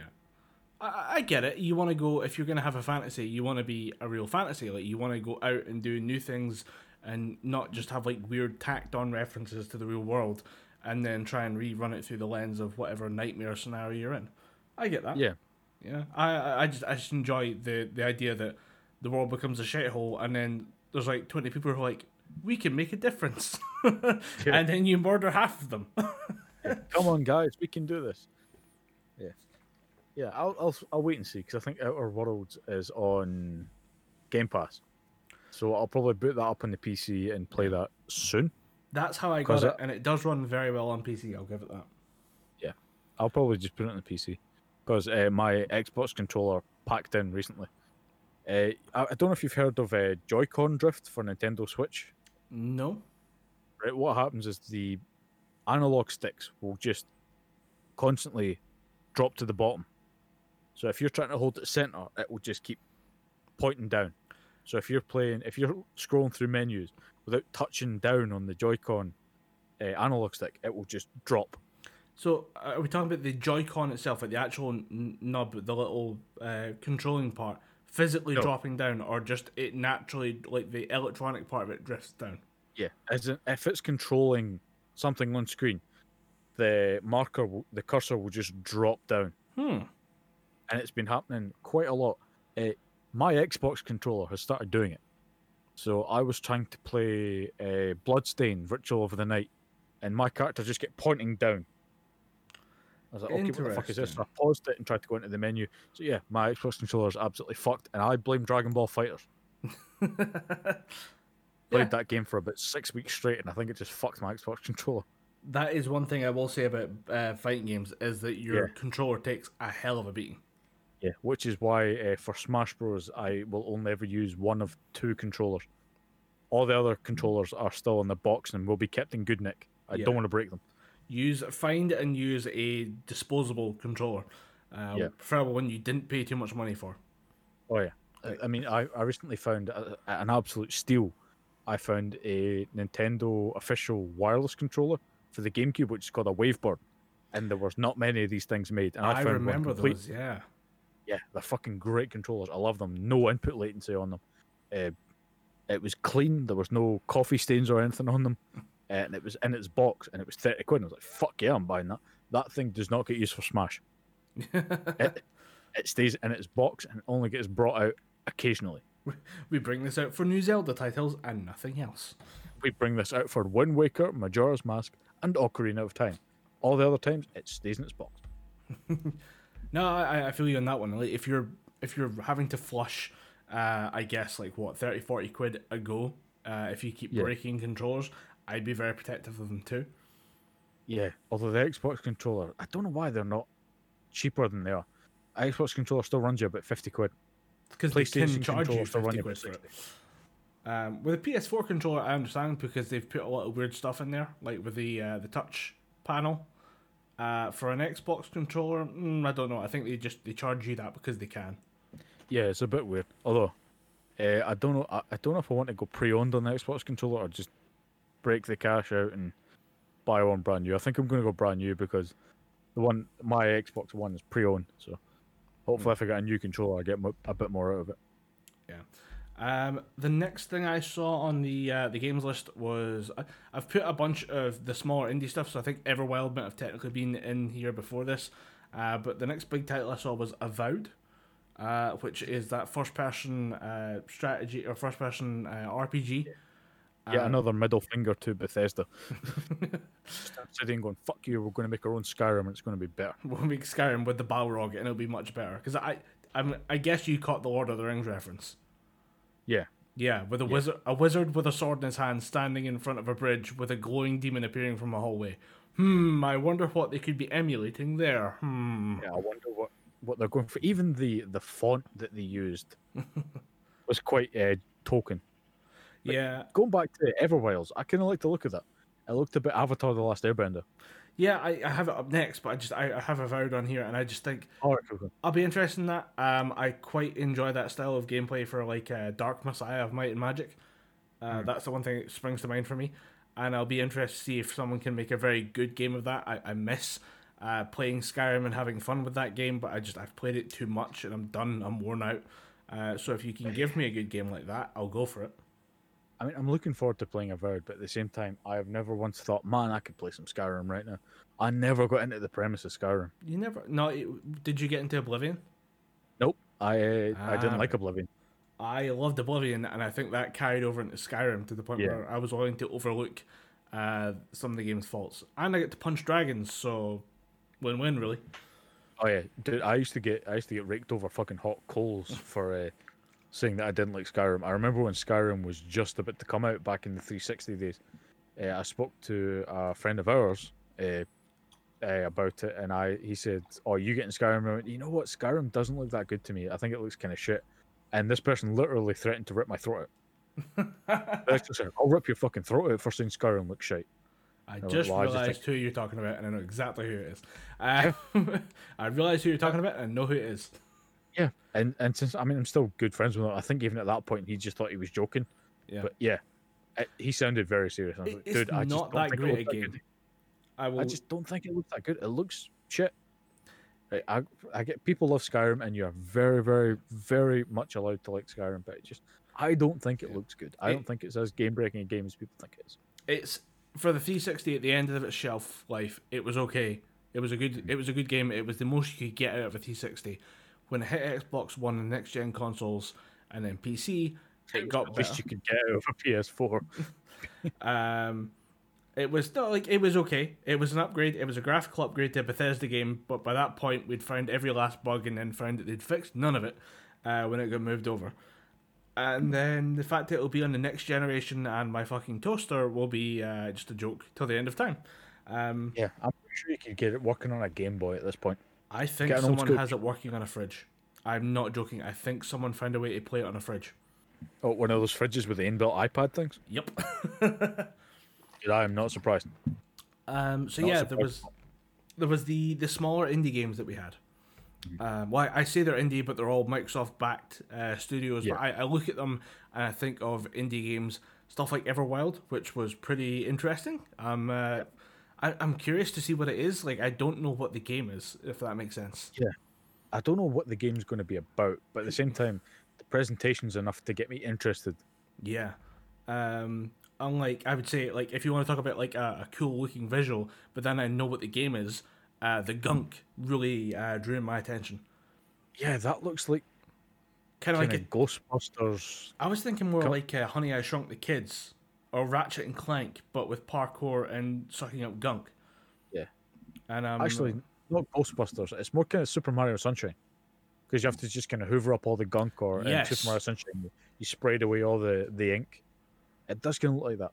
Yeah, Super Mario Sunshine is a much better analogy.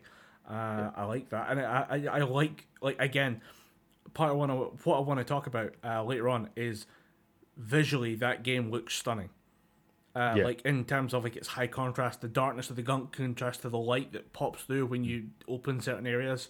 Like it's designed to look amazing. And I know we're looking at trailers and say, "Oh, it looks so gorgeous," because it's a tailor-made thing to sell you the game. It's optimized and polished to an insane degree to be ready on the global stage on a 4K broadcast on YouTube. But again, like, just if the game looks half as good as that, I'll be happy. Yeah. What was the game that was actually Honey, I Shrunk the Kids? We have to battle through gardens and fight giant ants and spiders and shit. There was Sarge's War. There's like this was on the showcase. There was a game on the showcase like that. Yeah, there was literally. I missed that. Something like the trailer was, "You're waiting for the best game of the year," or "You're looking for the biggest game of the year." Well, wait for shit! I missed that. I can't remember the name of it, but I thought, fuck that. If I'm playing that game with anybody and they leave me to spiders, I will burn their house down. I love that so much. Work together as a team, or feed your mate to the spiders. You just kick him into a spider's mouth. I was like, damn, that's a dank joke. Anyone does that to me, we're not friends anymore. I will punch you in the arm and walk out. Oh yeah, I remember that now. That should have made the list, because I was I like it. It reminds me of, say, like Army Men Sarge's War. I like that thing. There's a game kind of gradually making its way through production. I'm part of the subreddit for it, called Plastic, and it's the same idea of just Army Men Sarge's War. Like, you just take war but make it tiny, and it's interesting. And I'm like, okay, cool. Yeah, but that one, whatever that Magic game was, again, like, it's a weirder idea. It's from a smaller, more independent studio that Microsoft just happens to be funding. I think that really should have made the list of these. Then there was As Dusk Falls and Tell Me Why, which I thought of as being a lot more. There was a studio involved in Tell Me Why that made a very similar game, and I just couldn't get behind it. It's one of those very kind of narrative driven. It's the exact thing you think of when you think indie games. It's narrative driven. It's about emotional discovery and coming over past trauma, and I can feel myself rolling my eyes at it. But it's on Game Pass. I might check it out. I Yeah, can't. I'm not a fan of those types of games because I remember there was one, I think it was called A Day in the Life or That's Life, and it was made by Square Enix, and it was very much another one of those kind of emotional discovery, dramatic games. And I thought, no, I'm not really into this. Then there was another one called I Am Setsuna. I'm like, dude, why are so many of these games being made? Then I Yeah. realized they sell well, just not to me. Yeah. Fuck off. Oh. The game I was thinking of is Life is Strange.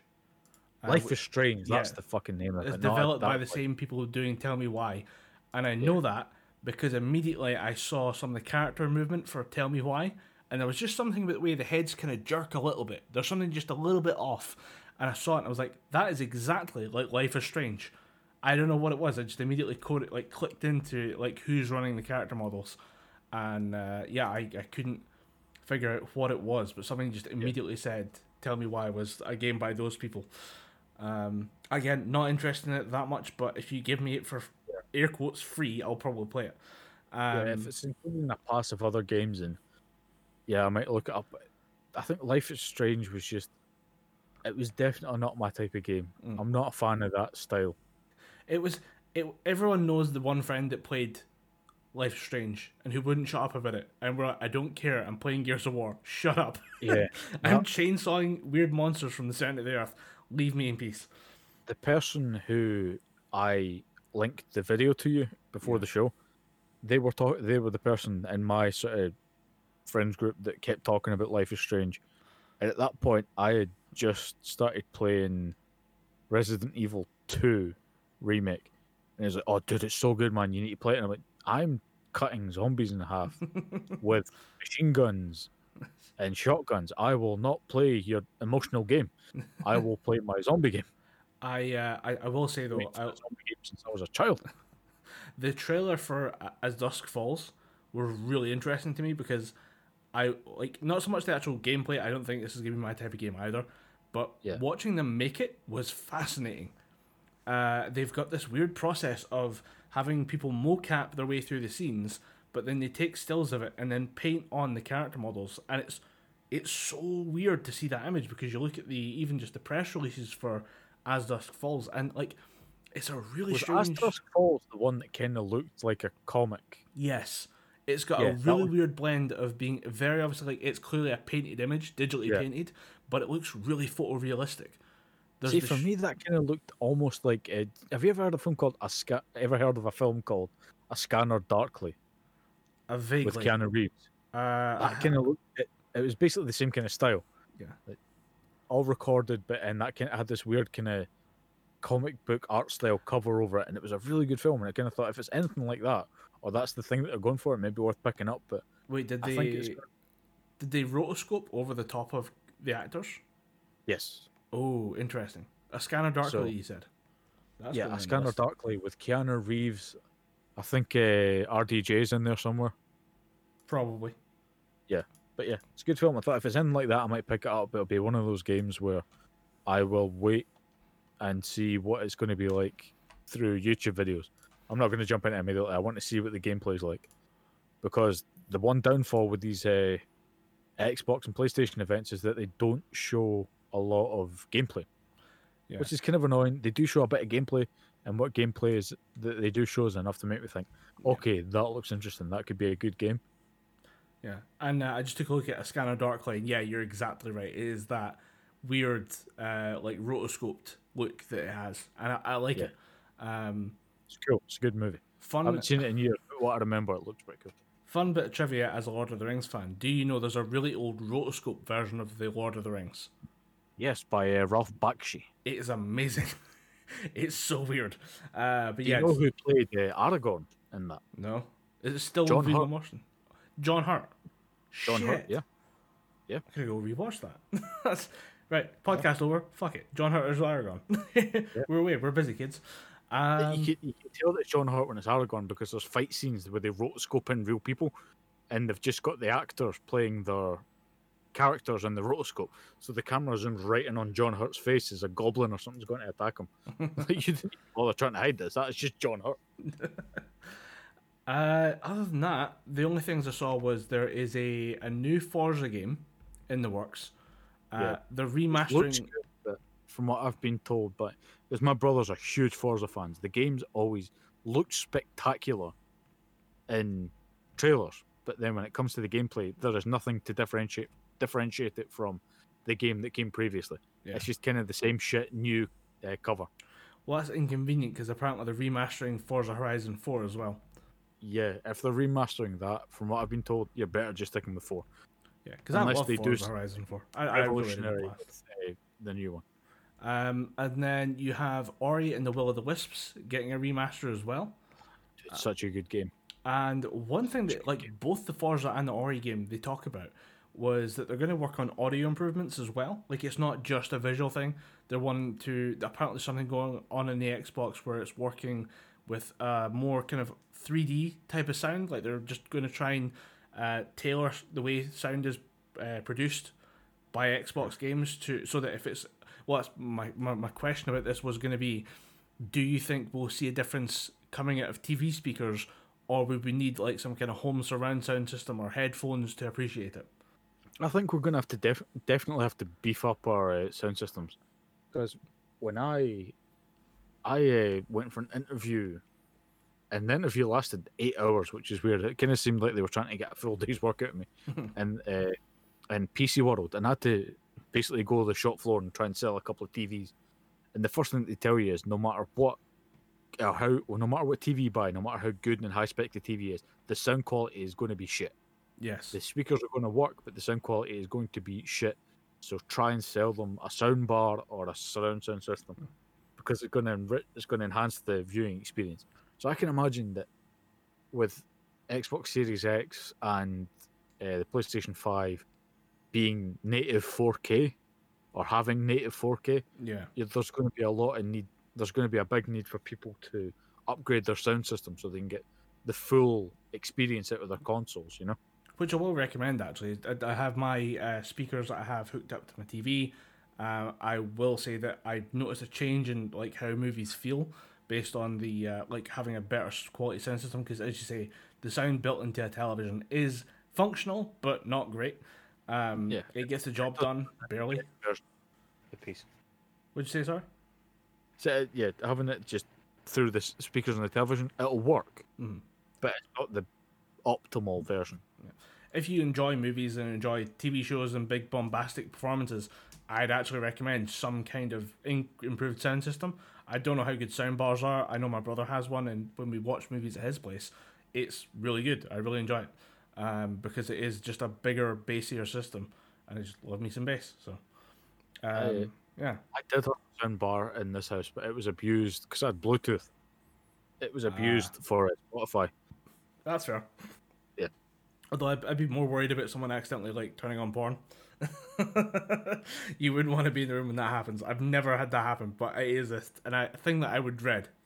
No, it's never happened in my house, but it did happen when I was over at a cousin's house for a party. And the person whose birthday it was, they just turned 16. They just got a new iPhone 8. Right. So it just disappeared, and it hit a couple of buttons, and it just flashed up on their smart TV, connecting to, cousin's phone.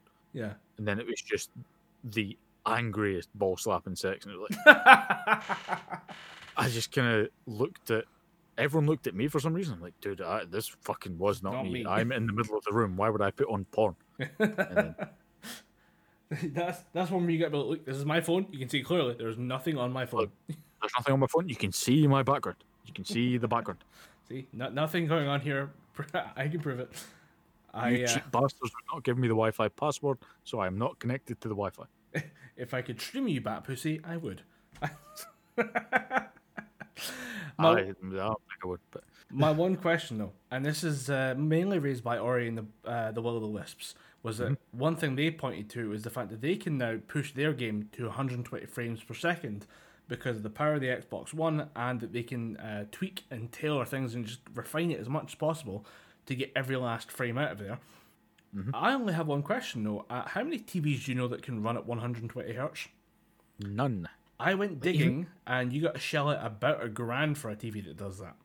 Even 4K TVs only do 60. Yeah, 60 is fairly standard, and it's actually a very, like, if you have never gamed at 60 frames per second, the switch up is noticeable, and it is great to play at 60 frames per second, but I don't see the difference you would get at 120. Like, there will be a difference, but I don't know that many people who are equipped to go at 120. Yeah, I mean, I think you have to be really trained to see the difference in it. Because personally, I have watched 4K 160, 4K 60 FPS streams and 1080 60 FPS streams, and I don't see a fuck ton of difference between the two. The 4K might be a bit brighter, a bit sharper, but all in all, I can see a pay that difference much between attention to 4K and 1080. That's quite. It takes a bigger screen to notice it, but refresh rates is where I struggle because I think I just cap out at 60. Maybe I don't know. Maybe I'm just not being experienced enough with it because I don't have. I limit my gaming to 60 frames per second because that's my monitor's limit, and everything on my PC just auto set to 60. So I run at that, and everything I film and record is 60 frames per second. So I'm used to that. But I don't think I've seen enough 120 hertz footage to really know what the difference would be. I'm guessing it's important for fighting games. I'm guessing if you could get 120 hertz out of a fighting game, you would want that. And I then think you would, because I suppose it gives you more active frames to lead into doing some cool combo shit. But at the same time, 60 FPS is more than enough. 60 FPS is a luxury. I think everyone would just prefer comfortable 30. Maybe 4K 30 FPS would be fine. I mean, I'll 60 take frames 4K 60 if you can make it consistent. Yeah. So yeah, I think that's the big takeaway for me is, yeah, if I drank every time they said 60 frames per second, I'd have died. Yeah, I mean, I'd rather the game play well than it, look well. Yeah, if something is mechanically unsound, but is pretty, it's just, it being pretty doesn't make up for it, Yeah, I mean, look at Days Gone on the PS4. That game was a really good looking game. Played like arse though. Yeah. Played like absolute arse. And then contrast that to 7 Days to Die. Like, I don't think that might be one of the ugliest games most people have ever played. Going back to its earlier alphas is almost unviewable. But they had a functioning game that was there and it worked. It did the job. And then now with Alpha 19, they've just released like a couple weeks back. I've enjoyed it so much more because now that they've got the mechanics down, they've taken the time to change the lighting, and everything looks so much better. I was playing it with Ross and Jamie, and we were going, "Oh my god, this game is good now! Like, this is a good-looking game." The lighting changes how the trees look, changes how the zombie models look. They've went and had to rework a bunch of textures to make it work properly, but at the same time, like, I enjoy being in this world now because they had the core mechanics down and understandable, and then went back to fix the visuals. And I'd take that over a pretty broken game any day. Like, see, when it comes to games looking great, I'm probably not the best person to ask because Resident Evil 2 on the PlayStation 1 or GameCube is my favorite game of all time, and that is not a good looking game. It looks great for the time, but it's not a good looking game nowadays. Yeah. So I'd rather the game be fun and play well than it looks fucking stellar. I mean, look at Golden Sun on the Game Boy Advance, one of the best RPGs of all time. Character models in the overworld look like ass, and the attack animations kind of look a bit choppy, but I still play that game end to end over a week as opposed to playing buggy, barely functional, occasionally glitch through the ground COD Warzone. Right. I was just waiting for you just name dropping Skyrim there, just because you said RPG. Because I've seen some footage of COD Warzone where it looks like the character's going to land on a building and their parachute just coasts them through the building and they fall through the world. Interesting. Yeah, despite the fact that COD Warzone is a 90 gig game that has 60 gigabit update patches. Yeah. I've heard some people on the 500 gig PlayStations and Xboxes can literally only have that and maybe 2 other small games. Yeah. Because it takes that much fucking space. It's a weird one. And I'm glad I'm out of Call of Duty before that hit. Because I would be bitching up a storm.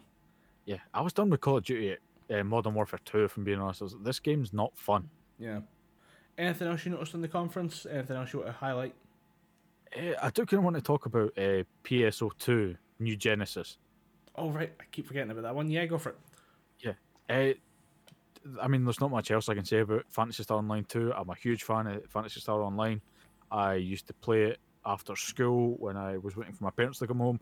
Neighbours would watch me for a couple of hours. They had the Dreamcast Online subscription. So I asked them, can I make a character? And absolutely. Every so often, I would just chip away, do some missions, and it was fun as fuck. I loved it to death. Then, years later, I found out about PSO2. This was in the early to mid 2000s, and I kept saying, I kept looking up when's this coming to the West, when's it coming to the UK, EU, and nothing. There was workarounds and download this patch and download this version of the game and it'll run on your system. And I was always, at that point, I never had my own PC. Mm-hmm. It was always the family PC. I'm like, I'm not going to bring in all that shit because I'll get fucking balled out or something. Yeah. After years of waiting, we got shitty, very, very bad PSO games on Xbox 360, and I think there was a few on PS3, and they were just fucking awful. Phantasy Star Universe is a bad game. It tries to be Phantasy Star Online. It tries to be Phantasy Star Online in terms of missions and shit, and tie in some weird, fucking annoying story. Yeah, it was annoying. So when I heard that PSL 2 came out, I was like, oh, cool, great. I'll get a chance to play this. But the Windows Store kept fucking me over. You explained this to me before we started recording. Yeah. I'm still in shock of what you said. Please explain to the listeners why it wouldn't work. It wouldn't work because there was some program that was needed to run the Windows Store so you could download the game was preventing the game from working on my PC. And this is not the first time. I'm not the only person this has happened to. This has happened to a lot of people, to the point where they've had to download the PSO2 Tweaker and the PSO2 Trapper programs so that the game will work flawlessly on your Western PC. Apparently, it doesn't really work great on consoles. It doesn't really work great on the Xbox, because that was going to be my thing afterward, because it has crossplay. I was just going to jump over and play it on my fucking Xbox, but nah, apparently it doesn't work great on Xboxes. So when I seen that New Genesis was coming out, I was like, holy shit, they're fixing some of these bugs. Hopefully it'll be a better download, and it won't just be for it won't just drop for North American, and then people in the EU can just pick it up and play it through, very, very shoddy downloads. Then I thought, why do PSO2 again and do it better when you could just say, right, PSO2 happened, some people played it, some people had fun with it. Let's just jump straight to PSO3. Let's take these high updated graphics for the Xbox Series X and Windows Store. Let's just do PSO3. But it is what it is. I will definitely play it because I had fun with the 6 hours that I managed to squeeze out of Phantasy Star Online 2. Not because that's all the content that's in the game. That's all the content I could get out of the game because it kept crashing on my PC. So, massively looking forward to PSO2, New Genesis. And for me, that's where the conference ended, because I could not give less of a shit about Fable. I forgot to bring up Fable, and I'm okay with the Fable series. I liked 1 and 2. I thought 3 was a shit show. Was not a fan of 3. Was not a fan of the fact that I figured out how to break 3 without talking to anyone, because I'm an idiot. But I heard in advance, at the end of 3, you have to decide between money and saving people. And I was like, okay, well, that's an interesting choice. It wasn't. But then I realized... Save people for money. Ever thought about that? Maybe you can save people for money. Yeah. Someone should make a career out of that, and then make movies about it. Then I found out that, wait a minute, I can just break the economy of this game and have both. So what I can do is you have to have a certain amount of money in the treasury, which you can do through investing, which you is part of the game. Like you can go through and invest and just you can rack up tons of money, invest in a bunch of businesses, go around collect all your money, put it into your private bank, and then shift it in your castle from the private bank to the public bank, and then you have that as a reservoir of money to use to save the to basically beat the game, and you can do it for like 12 million jewel or 12 million crown, which is actually pretty doable, because there's a time skip at the end of the game that's like 3 years, and all the investments continue to run, so you keep gaining interest, and if you just have enough investments in like every town, you just spend the last like 5 minutes of the game running to every town, gathering up all your cash, running back to the castle, putting it in the giant cave of money that you've been gathering, and you have enough money to save all the people and not lose enough money, because by the time you're done with the final boss, another time skip happens for another like year or so, and you can go back and grab all the money again, and you have enough money to complete the game. Nobody gives a shit. I figured that one out, and I'm an idiot. But yeah, if there's another Fable, I mean, I guess I'll give it a go. It's the last, it's the newest one since Fable 3, because there was some Fable stuff that came out we don't speak of. Yeah, there was Fable Connect or some shit.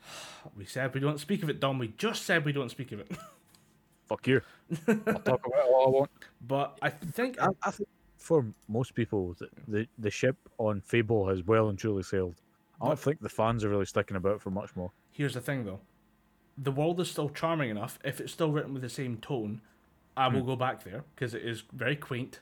It's not for everyone, but I do enjoy it. And also Stephen Fry's voicing in it, or voice acting again, so that's nice. Simon Pegg and Nick Frost were in it as well, weren't they? Yeah.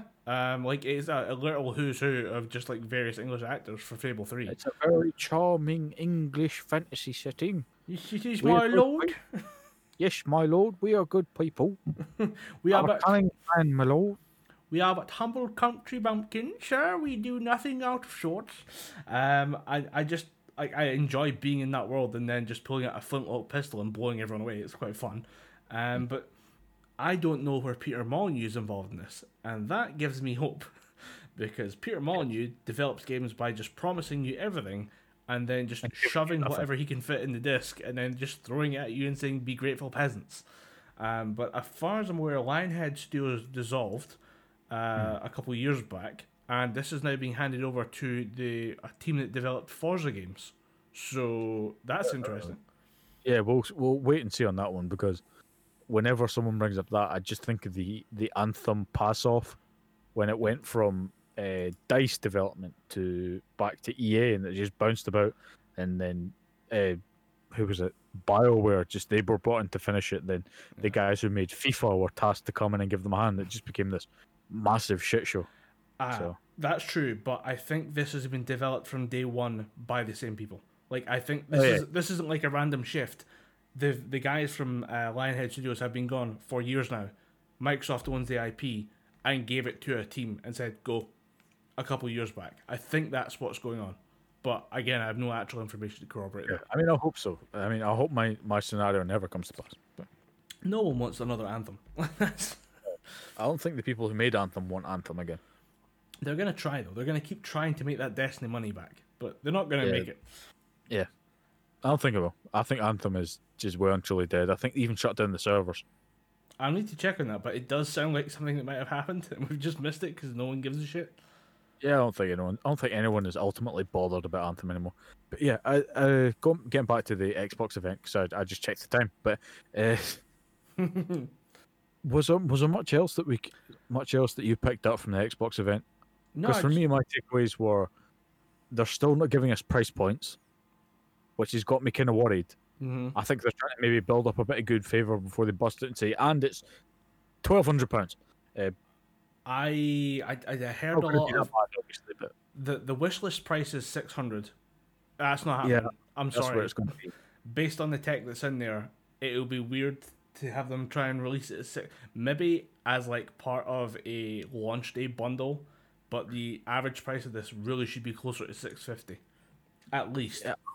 I've heard on the upper end people saying that the Xbox Series X is going to be about 800, which I just think, nah, there's no way in fuck they would charge 800 for a console. I think 600 is like the upper limit of where I think it could be. But for the PlayStation 5 and the PlayStation 5 digital, I think they were talking about 550 for the PlayStation 5 with the disc tray and 450 for the all digital, which I think if that is the prices that they're basing that off, Series X are probably run about 400. Yeah, because that Because is they always part try to of. get just under PlayStation 5 in terms of pricing. And for those of you not that familiar with console pricing, the price is so important. It basically sank the Dreamcast. Sega had a great console, very powerful. Should have had a lot of hope in it. And then Sony came out with a PlayStation that was 100 quid cheaper, and the Dreamcast was dead the next day. Yeah, I think the Dreamcast came out and it was $299, and there's a famous video of the Sony executive walking up, putting down his paper, and just going $199 and walking away or something like that. Yeah, it's you watch that footage and you're like, what just happened? But then you realize the context. And you're like, oh, he just killed the company. Okay, Yeah, nice. He just shot Dreamcast in the head, which is a shame because the Dreamcast stuff it was light years ahead of its time. It was a great wee console. Right, I think that wraps up the Xbox conference. I'm with you. Like, I'm optimistic. I like where this is going. I appreciate the emphasis on for narrative gameplay, but I think that's part of the initial launch strategy, which is that we have the next generation of really powerful consoles. I think it's really hard to tell or to show the power of your console in like a Call of Duty game. I don't think you can have it run that type of game and look good. Whereas you can have a narrative game, get all the kind of good boy points for making narrative games come back again, and then you can also shove in a bunch of cinematic moments that really make your console shine. It's a great advertising strategy in a way for the games or for the console as the games come out and say, look how good this looks. And then in a couple of years, when we see a couple of first-person shooters start to creep in there, I expect there'll be like a Call of Duty remaster that will make it along with the launch titles, but other than that, I mean, most people just have like a Fortnite or a Battle Royale game that they carry over to the next generation of consoles. I think one thing that's going to carry over from this console generation to next gen is the remaster remake climate. I think that's going to follow them in because there's going to be so many. Yeah. I don't. What the hell? Backwards compatibility is going to be a thing from the get go. I think for Xbox it's going to be. I think Xbox have got that technology down to an art. I don't think PlayStation have. I think PlayStation fans are going to be lucky if they get natural PS4 backwards compatibility. Whereas with Xbox Series X, I think they're going to have all the backwards compatibility from the start. Because they did it on Xbox One. You can play Xbox games, you can play 360 games from the get-go. Yeah, I think we'll see them do something like that. I don't know how many 360 games will make the jump, but I think they'll try and get most of them there. But yeah, I think this is a good strategy of just great cinematic showcase, and then also people say, oh, look at them being so artistic. You know, maybe, yeah. But I think that the talk about the Game Pass, to wrap it all back to there, I think that the Game Pass model is a great way of using like those smaller studios to make that type of game. Because I'll be honest with you, I wouldn't pay for some of these games. Like I wouldn't pay the full 60 quid for something like Everwild or The Gunk or As Dusk Falls. But again, like I'll pay a subscription fee to maybe play those games. Yeah, as part of a larger program. And that's the thing. I think Game Pass, because it cycles games in, I think more often than not it keeps the games in the game's library. But if the game happens to cycle out, it takes a while for them to cycle out. I think it's like a 9-month or like 10-month cycle. Something like that. It kind of works a bit like Netflix. It'll be there for a good chunk. Yeah. But then it'll disappear, and that's natural. They need to cycle out games. Yeah. At the same time, if £15 a month and you play, I'll give you an example. If you play a game called Hollow Knight, which is a fantastic, really thematic, there's not really a great focus on out and out lore. You can find bits of lore, and the world itself kind of tells you the story. But it's a Metroidvania type game. Did I say the name Hollow Knight? Yeah. All right. Yeah. If people can play that on Game Pass, then go, you know what, that game's fantastic. I'm gonna go and pay I think it's $14.99 for that game. That's a great thing, because I think I was watching a video by Alana Pierce, and she was saying that this actually helps the overall sale of indie games, because people are getting interaction with these games. They're getting money. The developers are getting money from that. But then off the back of that, indie developers are experiencing an increase in sales, because people who are playing on Game Pass are buying the game anyway, because you think, oh, that game's good, I'm going to support it. Like what I'm doing with Bloodstained Ritual of the Night. I played that on Game Pass, and it's a fucking phenomenal game. It kind of chugs dicks on the Xbox, though. I've heard that the Xbox and PS4 versions are a bit wonky. The Switch version's a bit wonky. So I'm playing it on PC just to kind of keep up with it. But I will gladly, once Game Pass goes, I will be buying Bloodstained Ritual of the Night physical copy on whatever console I can find it on. I think as well, like there is the virtuous part of it where people say, I want to support this medium, I want to support these developers, and they go and buy it as a separate game on top of buying it or having it as part of Game Pass. But I think there's also that kind of the fear of it going away. So you'd have somebody say maybe play it on the PC or play it on an Xbox, and then say, I really like that game, but it might disappear, it might cycle out eventually. So I'll go and buy it on Steam when it's on sale. So I think as well there's like a bit of a boost in sales in that regard as well.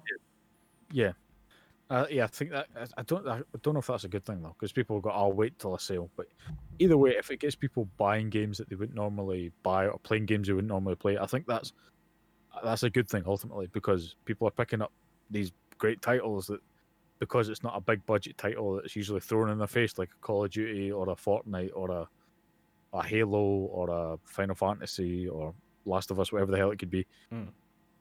If they get introduced to that game through Game Pass, then Game Pass is worth its weight in gold. As long as the studios are getting their fair share of money and are getting enough to not just survive but make themselves bigger and better and to do what they want to do next, I'm all for it. I really am. I think it's an interesting business model. I was very skeptical of it, but I think it must have worked out. They keep doing it. Microsoft will drop a project if it sucks. Let's be honest. Yeah, absolutely. I mean, I just hope to Christ that we don't get I'd try to take this in a more horrible route, but I hope to fuck we don't get an article in a couple of months' time just saying Game Pass gives no money to developers and it is worth absolutely fuck all to Microsoft, so they're shutting it down. I hope, or even it's just Microsoft gets 80%. Yeah, Microsoft has been secretly shafting every studio you love. To other people. I think that's going to be a shitty, bitter pill to swallow. Yeah. Speaking of bitter pills, I think it's time for the showstopper. Yeah. Okay. Let's do this. Is it bit? Hopefully, it's. I'm going to check you a bit on this one, brother. But is it better than Bat Pussy? Because you weren't really bringing the A material for Bat Pussy. It's a porno about Batwoman.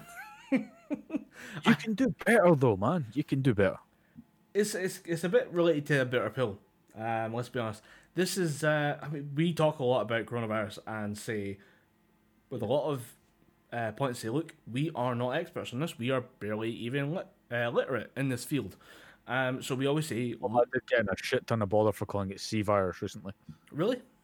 Yeah. I was talking to someone. I was taking my dog out for a walk, seeing them. They came over, and they always talk to the dog before they talk to me. But yeah, whatever.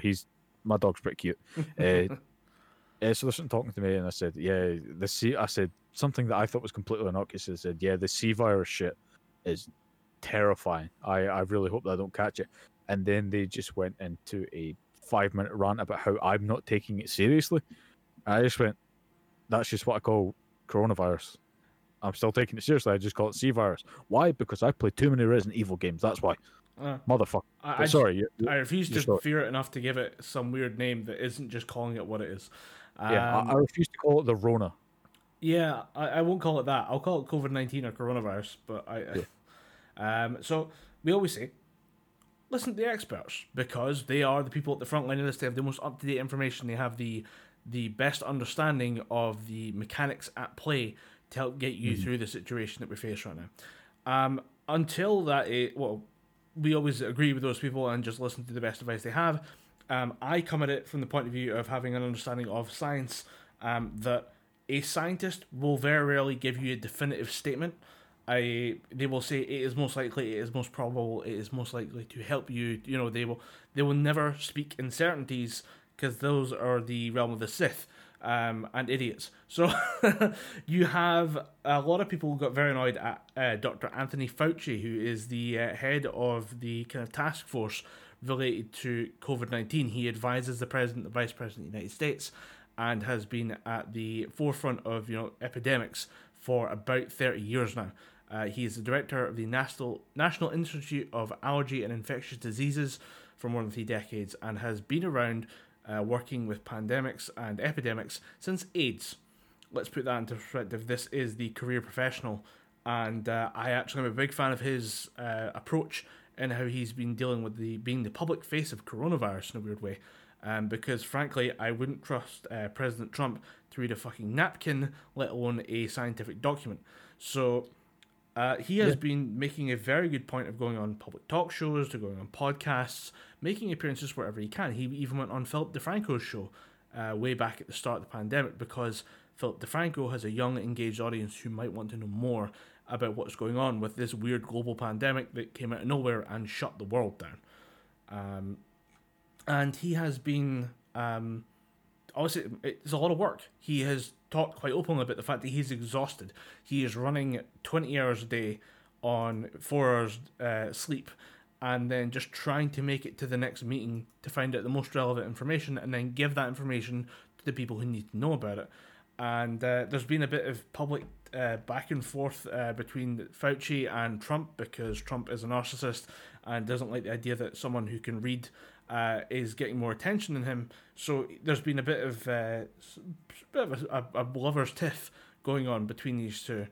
And Anthony Fauci just seems to have dropped off and just disappeared back into the lab to work on this and works on presidential briefings and making sure that we understand the information. But it hasn't stopped people getting to him.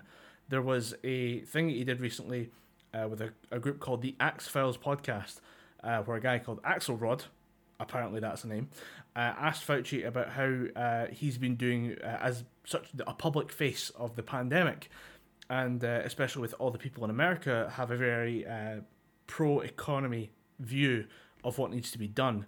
They don't like the idea of locking down the economy because there will be consequences to locking down everyone's financials and making sure that nobody can basically earn money.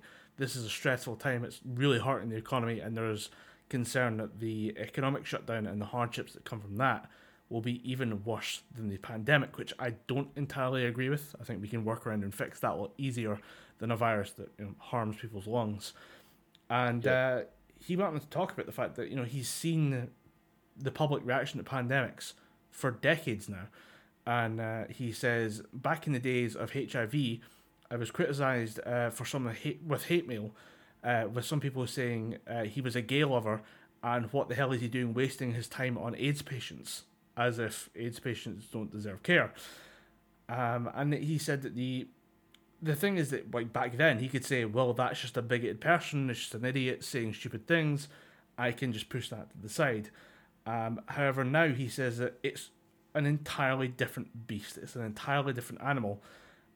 He receives, he says, far more hate mail and serious threats than he did for working on AIDS, for working on coronavirus. Because, this is a public servant. He never went in there thinking he'd be the hero.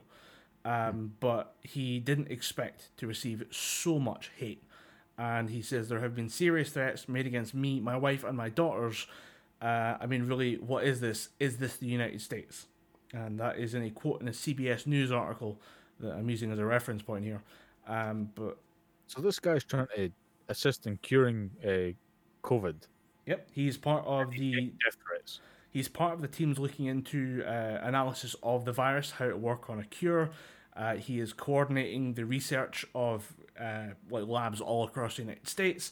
He's looking at the stats for infection rates all across the country, and then he's presenting all of that to the President of the United States, or the Vice President, or the commissions and the groups set up to handle that from the executive branch of the United States government. And he's doing that for the last couple of months. And he's getting death threats for this, because he's suggesting that we take a cautious approach and that we have to lock down the economy to secure people's survival which is an odd thing to have an issue with. Hmm. So he was asked why. Lockdown the economy. What is exactly meaning by that? Is he saying we have to sort out the economy before we? Well, the concern is, I mean, obviously, with our lockdown here in the UK, we've basically shut down on all non-essential businesses. And I've been working because I work in a lab that deals with certain bacteria. We need to stay open. We have had shops have been opened for food. If you sell any kind of food supplies, you've been allowed to stay open. But if you are a closed shop, you haven't been working. If you are a joiner, which my brother is, he works with a company fitting windows. He hasn't been working for months. Their money, we are subsidised by our government, and that's been okay. It's not great. But the United States is in a much worse position because they have to try and find a way of giving money to 330 million people. So their economy is in there's concerns that the lack of production and people just being given money that ultimately might mean nothing, depending on how the economy turns out. Mm-hmm. There might be no value to the money they're being given at some point. So what have they really been given other than a piece of paper? And then the concern there is that the economic shutdown, the stress, the loss of jobs, the loss of revenue, the like having to prioritize certain types of like having to basically cut back on real like normal life might lead those to suicide. That's a serious concern that the economic shutdown would cause suicides to spike. And there's evidence pointing one way and the other way at the same time about whether or not that's actually happening.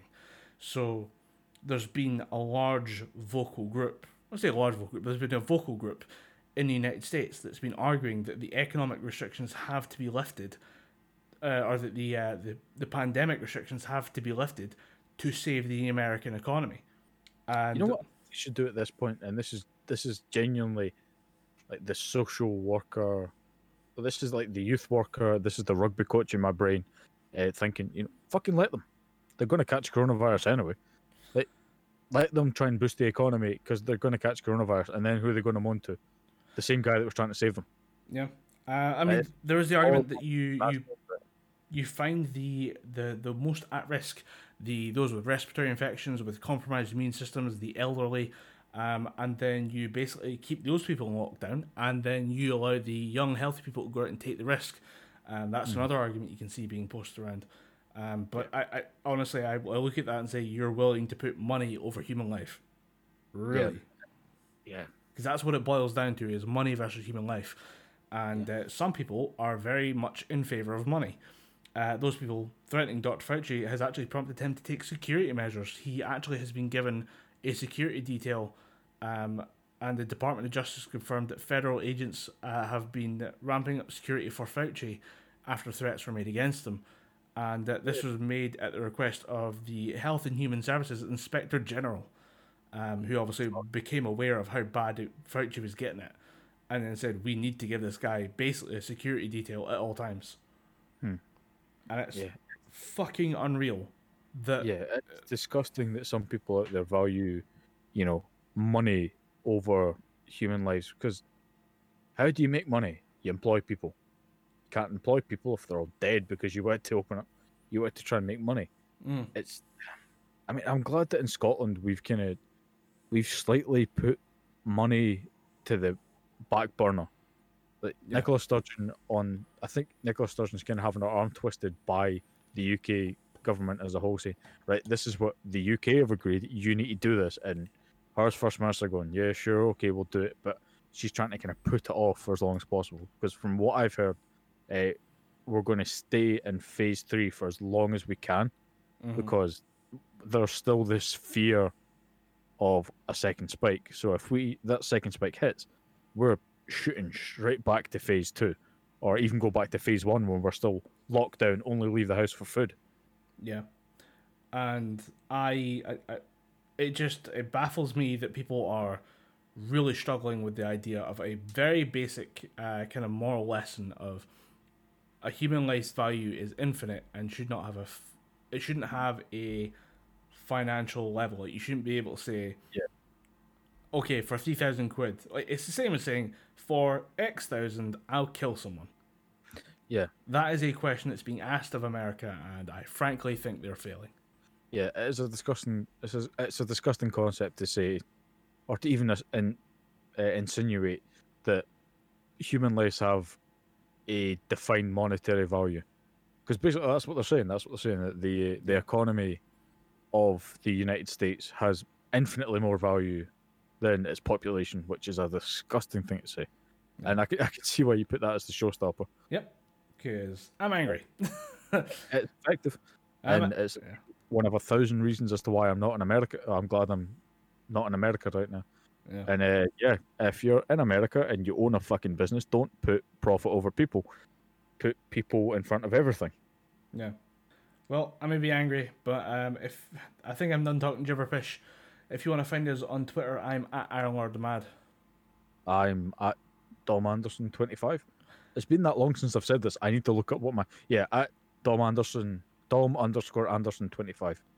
And you can find the podcast at Gibberpish. You can email us at gibberpishpodcast@gmail.com. And in the meantime, we'll see you next time. But we've been talking Gibberpish.